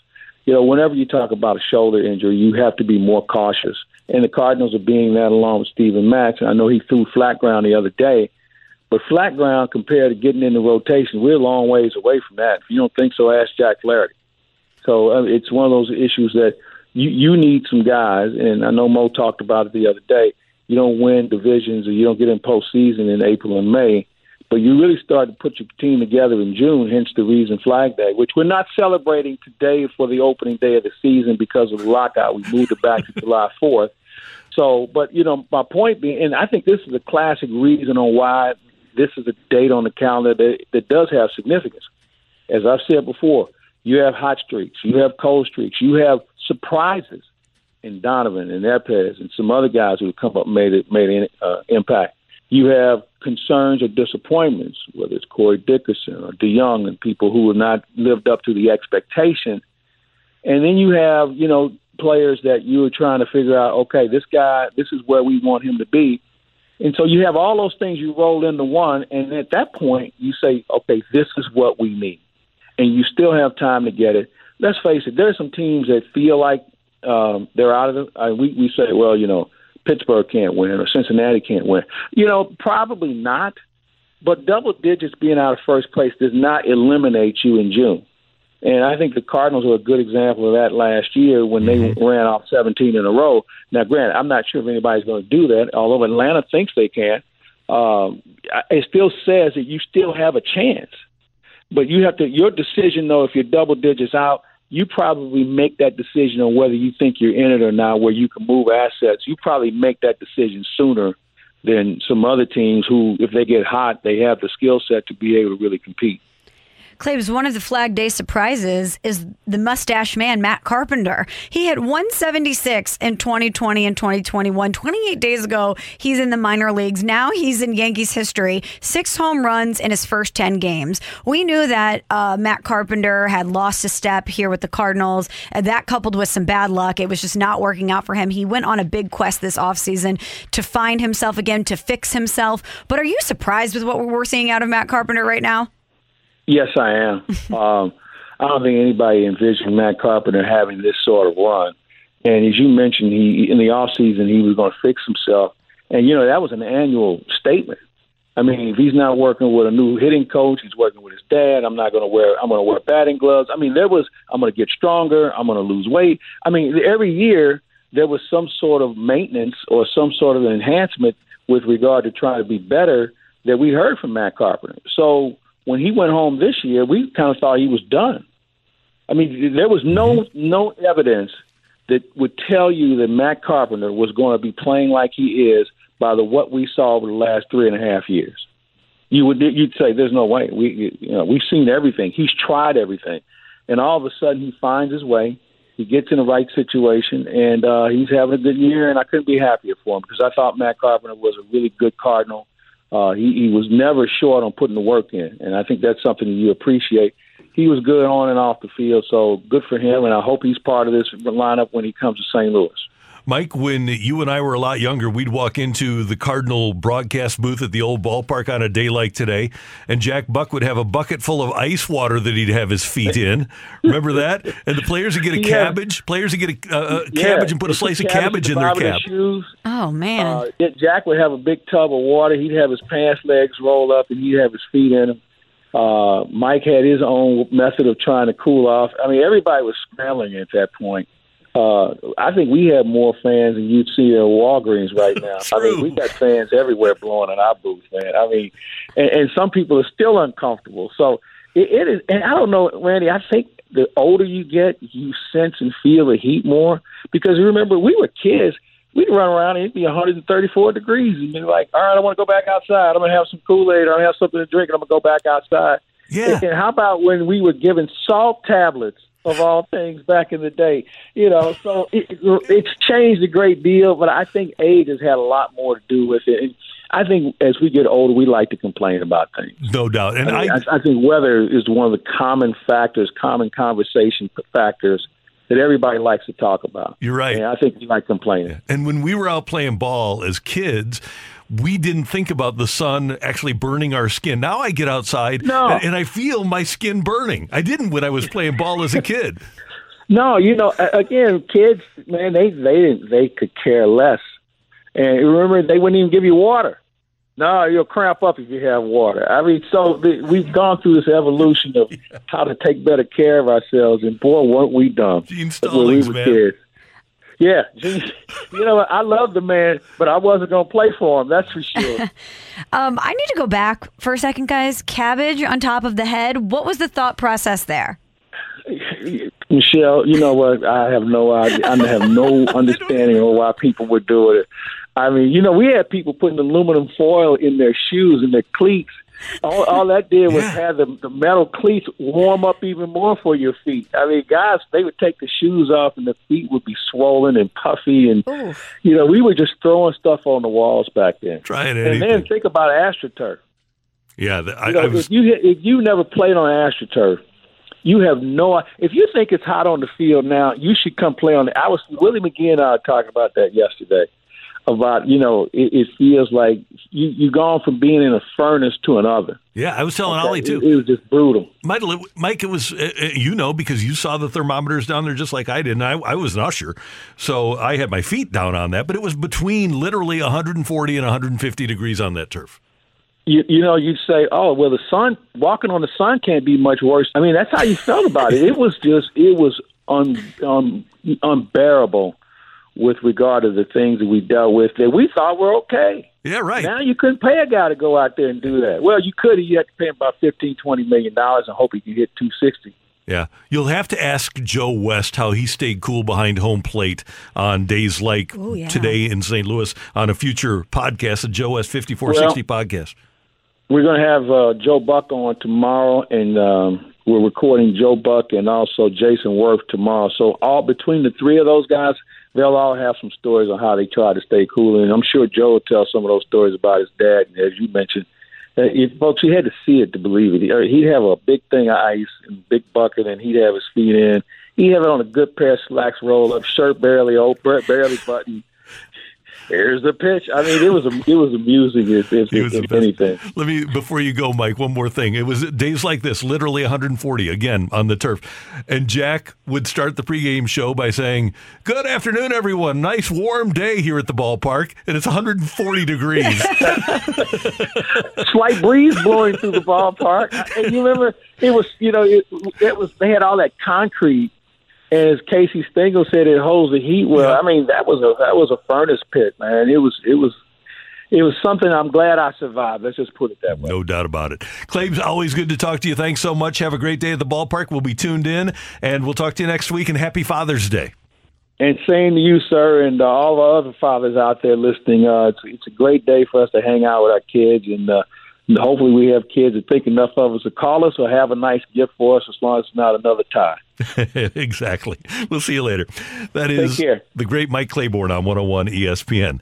Coming up next on 101 ESPN, are these Cardinals Whitey Ball born again with pitching and defense, or are they more cardiac cards? That's next on 101 ESPN. We're right back to the Carricker and Smallman podcast, presented by Dobbs Tire and Auto Centers on 101 ESPN. Opinions matter. Time now for today's big thing with Carricker and Smallman on 101 ESPN. Brought to you by Seidenstricker Nobe John Deere. Find them online at snpartners.com.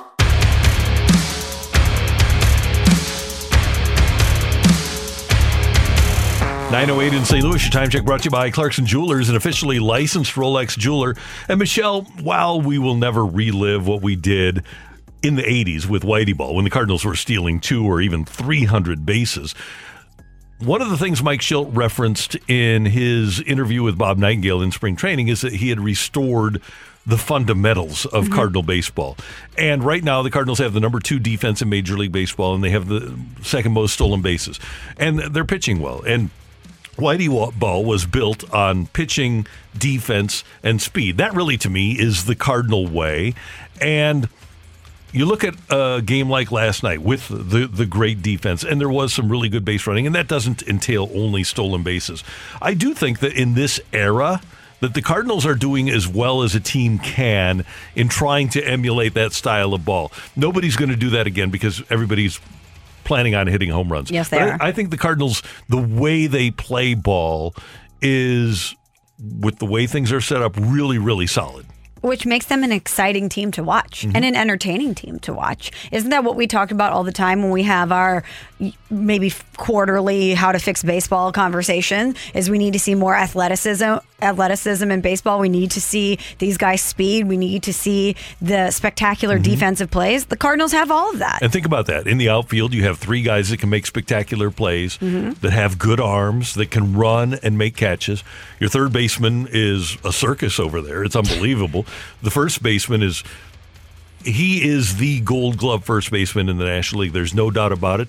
But I think Goldie at times he's so smooth. He makes it look so easy that we don't appreciate the greatness over there at first. I could not agree more. Like I said earlier in the show, I was thinking about this last night. This is the season that's always going to be remembered for Albert, Waino, and Yadi getting together, the 3 of them, for one last ride together as a trio.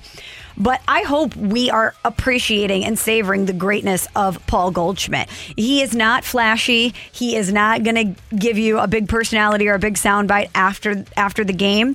But he's one of the great Cardinals that we've seen, Randy. I mean, you're right. He's so good and so smooth and so consistent that it's almost like a footnote in the game sometimes, because we're almost numb to it because we're so conditioned to seeing him do the things that he does. But how many little plays does he make at first base that might not be demonstrative or might not be that big of a deal that we kind of let go by the wayside that are unbelievable? And maybe we need to think back to when Jose Martinez was manning first base and how we haven't talked about defensive. Oh, man. Love him. Love Jose Martinez. Glad that era is over. Yeah, Glad no that doubt era. about it. But think about going back to that period for first baseman in Cardinal history and how we haven't even discussed it. He never makes a mistake.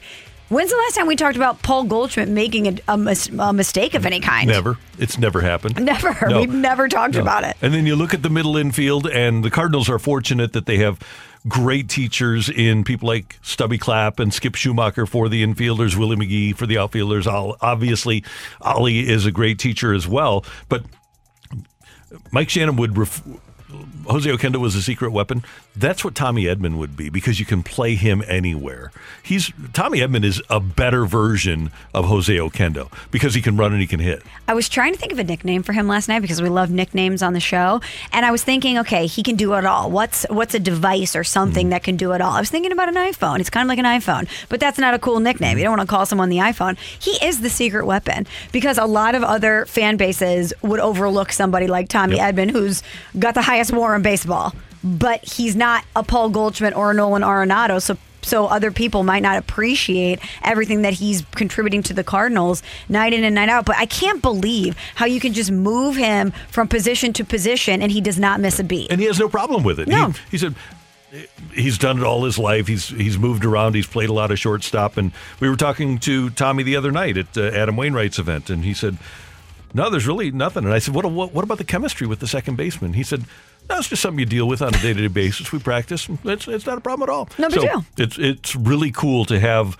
the team playing really good, clean Cardinal baseball, because I'm convinced Baseball Circa 2022, with very few exceptions, if you play clean baseball and play great defense and run the bases and don't run into outs, if you do that, the other team eventually is going to beat themselves. If you do the right things, eventually the other team is going to screw up. Go ahead, Michelle. Unless it's last June and your offense doesn't do anything. Right. Does absolutely nothing. That was pretty bad. And the pitching wasn't great either. No, it wasn't. Yeah, but that gets exactly what we were saying in the previous segment. You know, that's how you're going to win some of these. That's why they're going to win some of these games late, is because eventually the other team's going to make the mistake. But the Cardinals, fundamentally, defensively, base running, those little things, they're going to take the parts of the margin of the game, and they're going to win games there that other teams aren't. Relievers, they're not used to checking the runners in the same way. We saw it against the Cincinnati Reds. Just they go to check the runner one time, and they sky it because it's just not a usual thing. That's the repetition, I think, in the same way it was 20 years ago. And the Cardinals are taking advantage of it.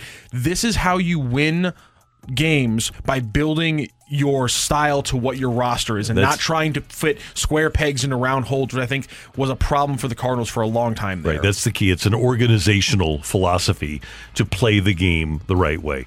That's Matthew. That's Michelle. I'm Randy. Coming up, Chris Jericho in town for some wrestling. We're going to talk to the former St. Louisan next on 101 ESPN. We're right back to the Carricker and Smallman podcast, presented by Dobbs Tire and Auto Centers on 101 ESPN. Father's Day week. It's Carricker and Smallman on 101 ESPN. That's Michelle Smallman. I'm Randy Carricker. And All Elite Wrestling returns to St. Louis tomorrow night at Chaifetz Arena, and there are still tickets available at AEWTix.com. And we go to the Braun and Crouppen Celebrity Line, and one of the most acclaimed performers in wrestling history, Chris Jericho, joins us here on 101 ESPN in St. Louis. Chris, thanks so much for your time this morning. How's it going? Always a blast to come back to St. Louis, man. My former home. I used to live in Chesterfield. Yeah, I wanted to get into that a little bit. First of all, what do you remember? You were very young when you were here. Yeah, my dad played for the St. Louis Blues from 75 to 77. So I remember living in Chesterfield, and they were just developing the neighborhood, and they told us not to play in the construction site. So, of course, I was playing in the construction site and fell into a basement and had a nail stuck in my head. Oh, my God. That's what I remember with St. Louis. Congratulations. So, yeah, that built some toughness for you in your current business, right? It did. I never took it out. It's still in there right now. You can actually feel it if you tap onto it hard. Amazing, Chris. Well, you mentioned your dad played for the Blues. I'm sure you have some stories about living in St. Louis and growing up around the rink. Are there any particular players outside of your dad that you remember seeing when you were growing up?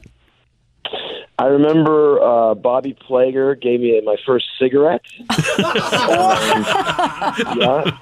And I remember Gilles Marat put me in a garbage can in the dressing room.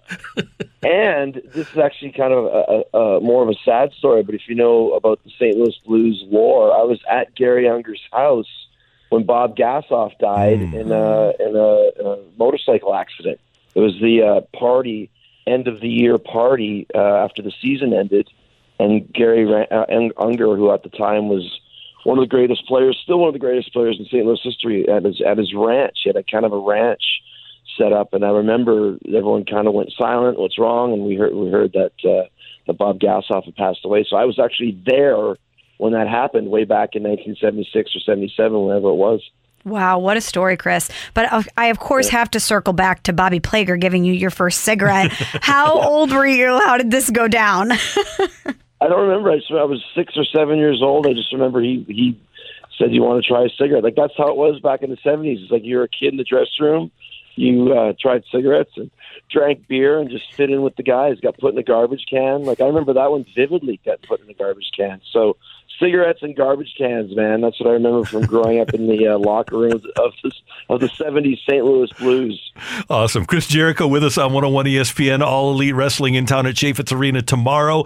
And you can just go to All Elite Wrestling and learn more at allelitewrestling.com. What's it been like for you being on the ground floor of a new venture like All Elite? It's not a very old venture, but you're making it what it is. What's it like for you? Well, you're right. It's not very old. We're only just 3 years old, but we've just gone through the roof since we started. It just showed that there was room for an alternative wrestling company, and fans were looking for something a little different. And we took a chance. You know, in 2019, we took a chance in starting this company. Tony Khan and myself, and a couple other guys, but we thought that there was a chance that we could do something with it. And right out of the gate, we just went through the roof. So it's been really cool to see that our hunch paid off. And now, you know, the ratings that we're drawing, the demos we're drawing, the crowds that are coming to our shows, it's the hottest wrestling company in the world today. And we're very proud that, I'm proud that I was there from the start. I'm proud to still be a big part of it, 3 years later in 2022. Well, Chris, it's hair versus hair, the Road Rager tomorrow, you versus Ortiz. Tell us about your opponent. What can you expect out of him? Well, it's a great story. We started, you mentioned 2019, the biggest faction when AEW started was the Inner Circle. both as bad guys and good guys. And Ortiz was one of the members of the Inner Circle, and we had a big breakup about 6-7 months ago, and kind of now gotten to the point where we decided hair versus hair was a great way to settle it. So I went through my archives. I've kept a list of every single match I've ever had, and this is my third hair versus hair match. I had one in 1993, one in 2003, and now one in 2022, and I'm undefeated in hair versus hair matches. So I don't intend to, as much as I love the city of St. Louis, I'm not going to leave my hair there. I might leave my heart in St. Louis, but I'm not leaving my hair in St. Louis. Hey, when you're in your business, and not only, by the way, are you an acclaimed wrestler, but you're a lead singer for a rock band, you can't be messing around with the flow, Chris, right? Well, that's the thing. I'm kind of known for my hair, even throughout the years in wrestling, and obviously with Fozzy as well. And so it puts a little bit more intrigue onto the story. And we don't have these matches very often. Nobody really does. So there's a lot at stake to it. So, and there's a real perverse attraction that people have to seeing somebody get their head shaved bald. So, we're almost sold out tomorrow night, and I'm sure we will be by the time the show starts. Like you mentioned, there's still some tickets left, but not many. I think one of the reasons for that is people are like, "Ooh, we get to see somebody shave their head. Well, let's do it." So, I'm planning that it's not going to be Chris Jericho because, like you said, I have a reputation, and Ortiz cut a little bit of my hair a few weeks ago in Los Angeles, and I told him that 6-inch piece of hair that you cut is worth more than your entire AEW contract. So tread lightly, my friend. Chris, you mentioned Fozzy, your band. I want to go back to the blues era. It sounds like Cigarettes and Garbage Cans is the nice name of a new album. Yeah, that or a punk rock band, like an avant-garde Talking Heads, cigarette. Yeah, we've just finished our tour a few weeks ago, or a month ago or so, at Pops, of course, the famous venue in Sauget, just across the river from St. Louis. So we've played quite a few great shows in St. Louis. It's a great town for Fozzy, so we always love playing in your area. Tougher travel schedule, pro wrestling or a band? Well, now the wrestling schedule is lightened up. That's one of the great things about AEW is we're a television company. We don't do what you would call the live events. So we're basically once a week. Although, we were in the West Coast for 10 days because we had a show, Wednesday, Saturday, Friday. So we're usually once a week. Sometimes we do more than that. And with Fozzy, we're touring usually 5 shows a week with 2 days off in the middle. So, there's pros and cons of both. But I'm at the level now where you're not really, what's the word I'm looking for? You're not really in poverty when you're traveling on either genre, shall we say. So both are good, both are busy, but both pay off when you do the shows. Chris, I was reading a lot about you last night, and you have accomplished so much, not only in the wrestling world where you've won so many championships, you're such a decorated wrestler, you've been in video games, television, movies, you're in a band. You have such an unbelievable resume. Is there something that you haven't done yet that you really want to? A lot of these things just kind of come across my proverbial desk, and I just decide whether I want to do them or not. When I was a kid, I wanted to be in a rock band and I wanted to be a wrestler, and those are kind of my two main, vocations. But then, podcasting and writing books and all that other stuff, it's just time management. You spend a lot of time, just doing nothing when you have shows, for a, Dynamite, for example, the show starts at 8 and I'm there at 2. So the perfect time is to start the day by doing a podcast with somebody. So, I do a lot of different things, but it's all time management and just putting things in the right spot, in the right position. And it always seems to work out. So, long story short, I never said I want to be the host of a giant fighting robot combat league, but I was a few years ago when that opportunity came across to me. So I just kind of take the opportunities as they come, and the ones I think are interesting, I do them, and the ones I think aren't interesting, I don't. So we shall see what comes up next. And you were telling us some of the stories about growing up as Ted Irvine's son, and you mentioned the podcast. You've had your kids on your podcast. You have three kids. What's it like having them be able to participate essentially in what you do? Well, that was before they were teenagers. My son used to be really involved. He really was interested in fish, so I used to have him on talking about different fish, and my daughters are into reading, so we had a little book club kind of meeting. And then when they become teenagers, they're absolutely mortified to hear themselves on tape, and they don't want to have anything to do with Dad at that point. So, but that's just the way it is. I remember when I was a kid, my dad was just my dad. I didn't think it was even all that much of a big deal that he played in the NHL. And of course now, you know, as you grow older, you realize just how cool it is and how hard that is to do. So, you know, I'm one of his biggest fans from going back and reading all the clippings and watching all the videos on YouTube and that sort of thing. So my kids will be the same, I'm sure. Right now, I'm cool when they find out that I know Snoop Dogg or Shaq or that I've appeared on Hot Wings. Those types of things make me cool. But just being on TV every week in front of millions of people is just standard operating procedure at this point. Chris, are your kids less likely to disobey you after they've seen you in the ring? Yeah, it's not that way. You know, I mean, you know, I love when people go like, "Hey, don't body slam me, Chris. You know, you're in line at the grocery store. You don't want to body slam me." Like, as if I'm just running around randomly beating people if they cross me. You know, oh, you better not drop that litter on the ground because I'll pick you up and suplex you. You better watch it. I'm a violent psycho that's going to fight at any moment. So, not really the case. I mean, I think every dad or every mom has that little bit of intimidation about them if you are the proper type of parent. But I don't threaten to put them through a table if they don't finish their vegetables. Chris Jericho, your great AEW Dynamite Rampage tomorrow at Chaifetz Arena. People can get tickets at AEWTix.com. And I know that you make it back to St. Louis pretty much, and we're glad that you're here again where it all started with cigarettes and trash cans. Cigarettes and trash cans. Actually, my baseball bat that I use, I named it Floyd because I was looking for a random name, and I actually named it after Floyd Thompson, St. Louis Blues defenseman. White Pine. Who swallowed his own tongue once. Yep. I never forgot that. So there you go. So St. Louis is in my DNA, both as life and in wrestling as well. Love it. Chris Jericho, thanks so much for the time. Have a great time here in St. Louis, and have a happy Father's Day. Thanks, man. We'll see you tomorrow night. Someone's getting a head shave bald in St. Louis. And it's not going to be you. Not going to be me. We'll see you later. Take care.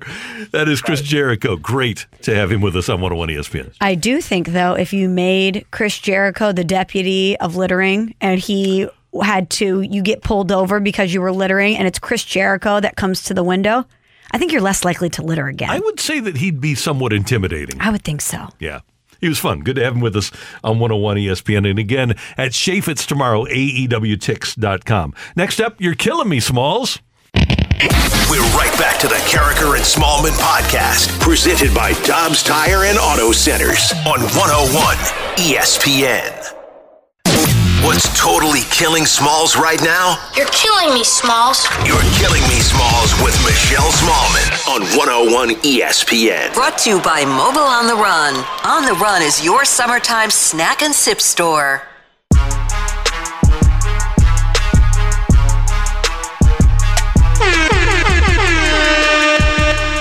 Michelle, it would take a half hour for the Fast Lane to play their lineup game today for the day game. Oh, but really? We've got it. Okay, let's hear it. So I'm just going to give it to you. Yeah, let's hear it. We're going to guess.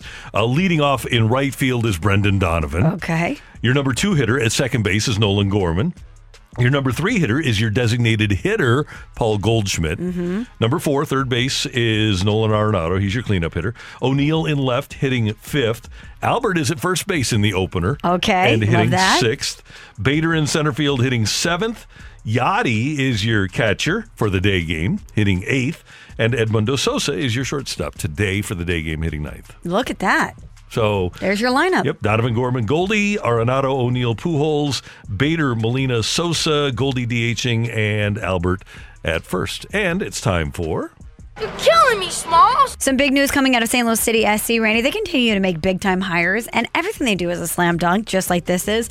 Mastermind, who's a local St. Louis artist. He's a hip-hop artist, hometown legend, very cool, creative guy. He is joining St. Louis City SC as their director of musical experience. How cool is that? Just the things that they think of. It's unbelievable. So they're going to get fans involved, Mastermind and City SC. They want to curate the sound of St. Louis City SC and the sound of what our MLS team is going to sound like. There's an online submission that you can participate in, St. Louis City SC. favorite emerging STL-made artists. There's going to be a workshop planned later this summer. But every ounce of this experience, they want it to be very tailored to St. Louis, and bringing Mastermind in as the director of musical experience is another step forward in that direction. It seems simple, but it's obviously been difficult for other St. Louis entities, and probably around the country, other entities to emulate. But this is going to be like all 100% St. Louis. It's going to be incredible. It's going to be great. But you think about the sounds of a stadium and how important that can be. Mm-hmm. Think about how we sing Country Roads at Enterprise Center, or certain songs that you attribute to certain venues like Sweet Caroline with the Red Sox. There's going to be things that we as fans might not even think about that they've already curated for us that are going to become a big time part of our game day experience. And to have somebody actually in charge of the musical experience, it's a smart move. Who's so very St. Louis. Totally, right. It's awesome. That's great. You're killing me, Smalls. So, Randy, Lamar Jackson, he doesn't have a new contract. He skipped the voluntary OTAs for the Ravens, but he was back yesterday at the Ravens facilities for their workouts that they have right now. And a lot of people didn't know if he was going to show up, and he's there. Lamar Jackson back in the fold. I love Lamar Jackson. I think he's great. But I can't give Lamar Jackson Patrick Mahomes money. And Patrick Mahomes has been to a couple of Super Bowls. He's won one. And I'm not going to blame Lamar Jackson, although he didn't play great. Hasn't played great in playoff games that they have lost, although he's played well in playoff games that they've lost. But the other part of this is that I'm really concerned, and he was hurt last year. I'm really concerned about his ability to play for the long term. If I'm going to give Lamar Jackson, Patrick Mahomes signed for 10 years, $500 million. And a lot of that is guaranteed. I don't know that I can guarantee Lamar Jackson 5 years. I know they're going to have to, but I would have reservations about it if I were the Ravens too. If I'm Lamar Jackson or his representation, I'm looking at what Deshaun Watson got in Cleveland. Yep. And I am going to the Ravens and saying, we're not taking a penny less than what this guy got. Has he been an MVP? Mm-hmm. Has he done what Lamar Jackson has done? And not to mention, Lamar Jackson has no off-field issues and has been a great leader for the Ravens and has been in the community and all of that stuff. I'm not taking a penny less than what he got for the Browns. No. And that might not be realistic, but this is what the market dictates, you know, and the Browns certainly shifted things with what they gave to Deshaun, not only in the sum of the money, but how much of it was guaranteed. Absolutely. And I completely understand. And I agree with that sentiment. But if I'm the Ravens and I see what happened to Robert Griffin III, an injury for a running quarterback ending his career, I'm concerned. I totally get both sides, and I don't know how they reach a conclusion here. Because if ever there was like the definition of loggerheads, this would seem to be it. Right? Because I totally understand both sides' philosophies, and they're both right. Mm-hmm. No, for sure. They are both right. I understand not wanting to put so much of your financial future in one person who might get injured, but also you're not going to win without him. Right. And so you want to retain him. And Stephen Biscotti is a billionaire who, by the way, was the person who suggested a secret vote for the Rams. So I'm totally on Team Lamar here. Oh, he's the one that suggested a secret vote? Yep. Thanks at the behest a lot. of Jerry, but he did it. So it's really Jerry. Yeah, but Biscotti was complicit. I mean, look what franchise he owns. Yeah, they all were, though. Yeah. So they all were. They all were, but he's Jerry's the puppeteer. He is, and Biscotti's a puppet, but still, I'm on Team Lamar here all the way because of that. I'm on Team Lamar anyway. It's like trusting the Colts or the Titans. They know what they did to get where they are. You're killing me, Smalls. Speaking of Deshaun Watson getting all that guaranteed money, 2 more lawsuits. Looks like they're popping up. 26 now? 26. Tony Busby, who's representing the 24 women who have active lawsuits against Deshaun alleging sexual misconduct, said that he is expecting his firm to file a 25th and perhaps a 26th lawsuit against Deshaun Watson, quote, in due course. So 2 more could be coming against him. What a bad guy. Can you imagine the franchise that would give him $230 million guaranteed? It's just any entity, doesn't have to be a football team, any radio station, any insurance company, anybody that would give that guy, with the knowledge of the allegations against him, $230 million guaranteed. It's incomprehensible to me. I don't know what's worse, that perhaps they did their research, the Cleveland Browns did, on Deshaun and knew more of these allegations were coming, and some of the things that came out in the New York Times, maybe they knew about some of this behavior and or saw some of the depositions and they signed him anyway, or that they just didn't even care at all and did zero research of their own. They said they were comfortable signing him, but I don't know what's worse, that you just blatantly don't care and all you care about is what he can do on a football field, or that you did your research and you justified signing him after knowing what these women were alleging of him and the details behind it. Wouldn't you think it's a combination of both? And they probably, my guess would be, did investigations, but only went so far in the investigation because they wanted him so bad. They didn't want to find out everything. It's just like the NFL with the Ray Rice situation. They didn't want to find out everything. I wonder what it's like in the locker room, in the Cleveland Browns locker room, because you're a professional, you want to win, you know that he's a talented guy and probably improves your chances. And you just had all that drama with Baker Mayfield and you knew that he wasn't the right guy. So maybe you're thinking this is a chance for us to wipe the slate clean with somebody who wants a fresh start and he can come in here. But if you read that article or you've done any sort of digging on this at all and you have a woman in your life that you care about, I don't know how you put your hand in the dirt next to that guy, or you don't say something to him. Apparently, one of the most popular players among the players on that team is Kareem Hunt, though. There you go. So I don't know that they really care about that stuff. It's my sense. And if the players don't care, the organization that allows you to give him a contract like that. The only people that care are the fans, really. And guess what? The fans aren't going to care either. If he wins, the fans won't care either, which is what makes this whole thing sad. You're killing me, Smalls. And finally, Randy, something that's not sad and that's not a bummer. Coca-Cola and Jack Daniels have partnered up and they're going to make a canned version of Jack and Coke. How have they not done this in the past? I thought that too. How, of all the types of canned alcohol that we have we not had an official Jack and Coke in a can? It just seems like such a no-brainer. The initial launch is planned in Mexico late this year, U.S. launch next year in 2023. Interesting. Good for Jack and good for Coke. Good for Jack and Coke and Jack and Coke fans everywhere. Two great brands coming together. Yep. This is going to be dangerous. And another thing that you can get, by the way, at your local Mobil on the Run, which brings you your Killing Me Smalls. Your official... You think that they'll be available there? Oh, yeah. Now, there's also a zero sugar version that's going to be available. Do you think they'll have the zero sugar version? I would think they probably will. I can't imagine them not having it. They have pretty much everything else at Mobil on the Run. Think about how many people are going to get a Yeti cooler, throw some ice in there, some Jack and Coke cans on ice. Yeah. Take a trip to the lake. Float trip. Big time. Yep. On a hot day like today, an ice cold Jack and Coke in a can. Is that a way to stay hydrated? Maybe. Yeah, why not? Just get some water. Work some water in there. Yeah. Throw an ice cube in before you pour the next one. That's all you got to do. Thanks, Michelle. You're welcome. That's Michelle, and that is your Killing Me Smalls on 101 ESPN. We're going to head down the stretch towards a balloon party with T-Mac and Ajax on 101 ESPN. We're right back to the Carricker and Smallman podcast, presented by Dobbs Tire and Auto Centers on 101 ESPN.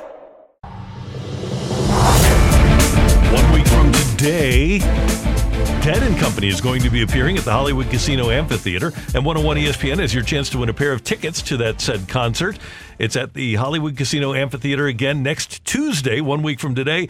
Tickets on sale now. You can find a bonus chance to win free tickets for your Dead & Company right now at 101ESPN.com or on your 101 mobile app, or you can just text us right now for some free tickets. How's that sound, Michelle? Yeah, let's give away some tickets. Sounds great. Free pair of tickets to see Dead & Company. And if you've been listening to the show, you will know the answer to this question. If you can be texter number 31, that was the favorite number of one Max Scherzer. At what age did Brad Scherzer first think that Max was a special athlete?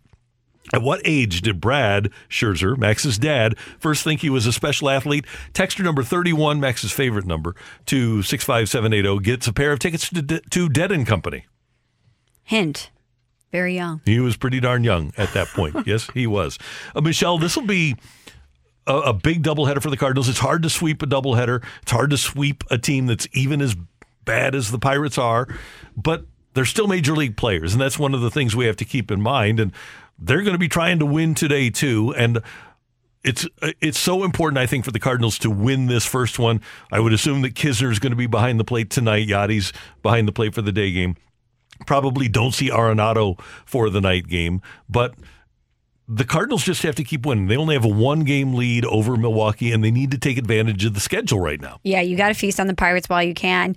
And isn't this when we're seeing the depth of the Cardinals shine, though, is when they have a doubleheader like this and you feel comfortable with so many options that they have, mixing and matching the lineup. But I know a lot of people, Randy, were texting in and saying, oh, it wasn't an impressive win last night, even though they overcame a 5-run deficit. It's the Pirates. Okay, it's still a 5-run deficit versus a major league team. I don't care what the record is of the opposition. That's still a difficult thing to overcome. Yeah, if you win a game at the major league level, you're playing against other major leaguers. Now, they aren't as good as the major leaguers the Cardinals have, but unfortunately, you can only play the teams on your schedule. I would not have rather played the Dodgers last night. I was fine playing the Pirates, and I'm fine winning a game. And by the way, Zach Thompson got the start. It was a guy who 2 weeks ago had never pitched in the major leagues that got the start for your team, and you were able to win that game. Yes, first major league start, but that's when other aspects of your team need to step up and overcompensate for a situation like this. He clearly didn't have it. It was a rough first outing for him, and that's when the offense has to step up and give him some run support, and they did just that. I hope people that are real fans can appreciate what's happening here, that this young team is ascending and getting better. I think so often people get so hung up in hating Mozeliak or hating the fact that they're only beating the Pirates 7-5. You forget to experience the joy of a really good season that this team is embarking upon. Don't waste it, man. As we learned in 2016, 17, and 18, you don't get a chance to go to the playoffs every year. And when you do have a pretty good team and a young ascending team, enjoy it. Say that, hey, I watched Dylan Carlson and I watched Nolan Gorman and I watched Tommy Edman and I watched Andrew Kisner. I watched those guys grow up as major leaguers.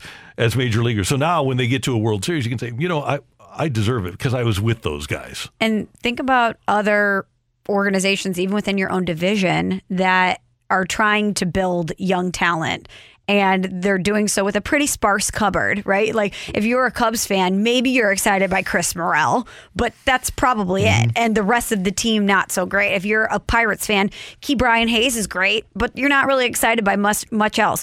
If you're a Cardinals fan, not only are you excited by Brendan Donovan and Juan Yepes and what Matthew Liberatore could potentially be, Nolan Gorman, the list goes on of guys that you're impressed by. You're also getting to simultaneously watch them get seasoning and grow while you're watching Adam Wainwright and Paul Goldschmidt and Nolan Arenado and Yadier Molina. Oh, and Albert Pujols is back. It's very rare that you get both things at the same time, while both are still having success, by the way. Yeah. Because you could have these veteran players that are at the tail end of their careers that are not contributing to the team, or young players who are coming in trying to find their way, get calibrated to the major leagues, who aren't finding success. You're having both factions of your team, the veterans and the young guys, contributing equally. Yeah. So I'm not saying don't hate anybody because that's everybody's preference, but I'm saying if you are a baseball fan, that's the key part of this. If you're a baseball fan and you fancy yourself as a Cardinal fan, don't let that stand in the way of your enjoyment of this. Who could you possibly hate on this team? Mozeliak and DeWitt.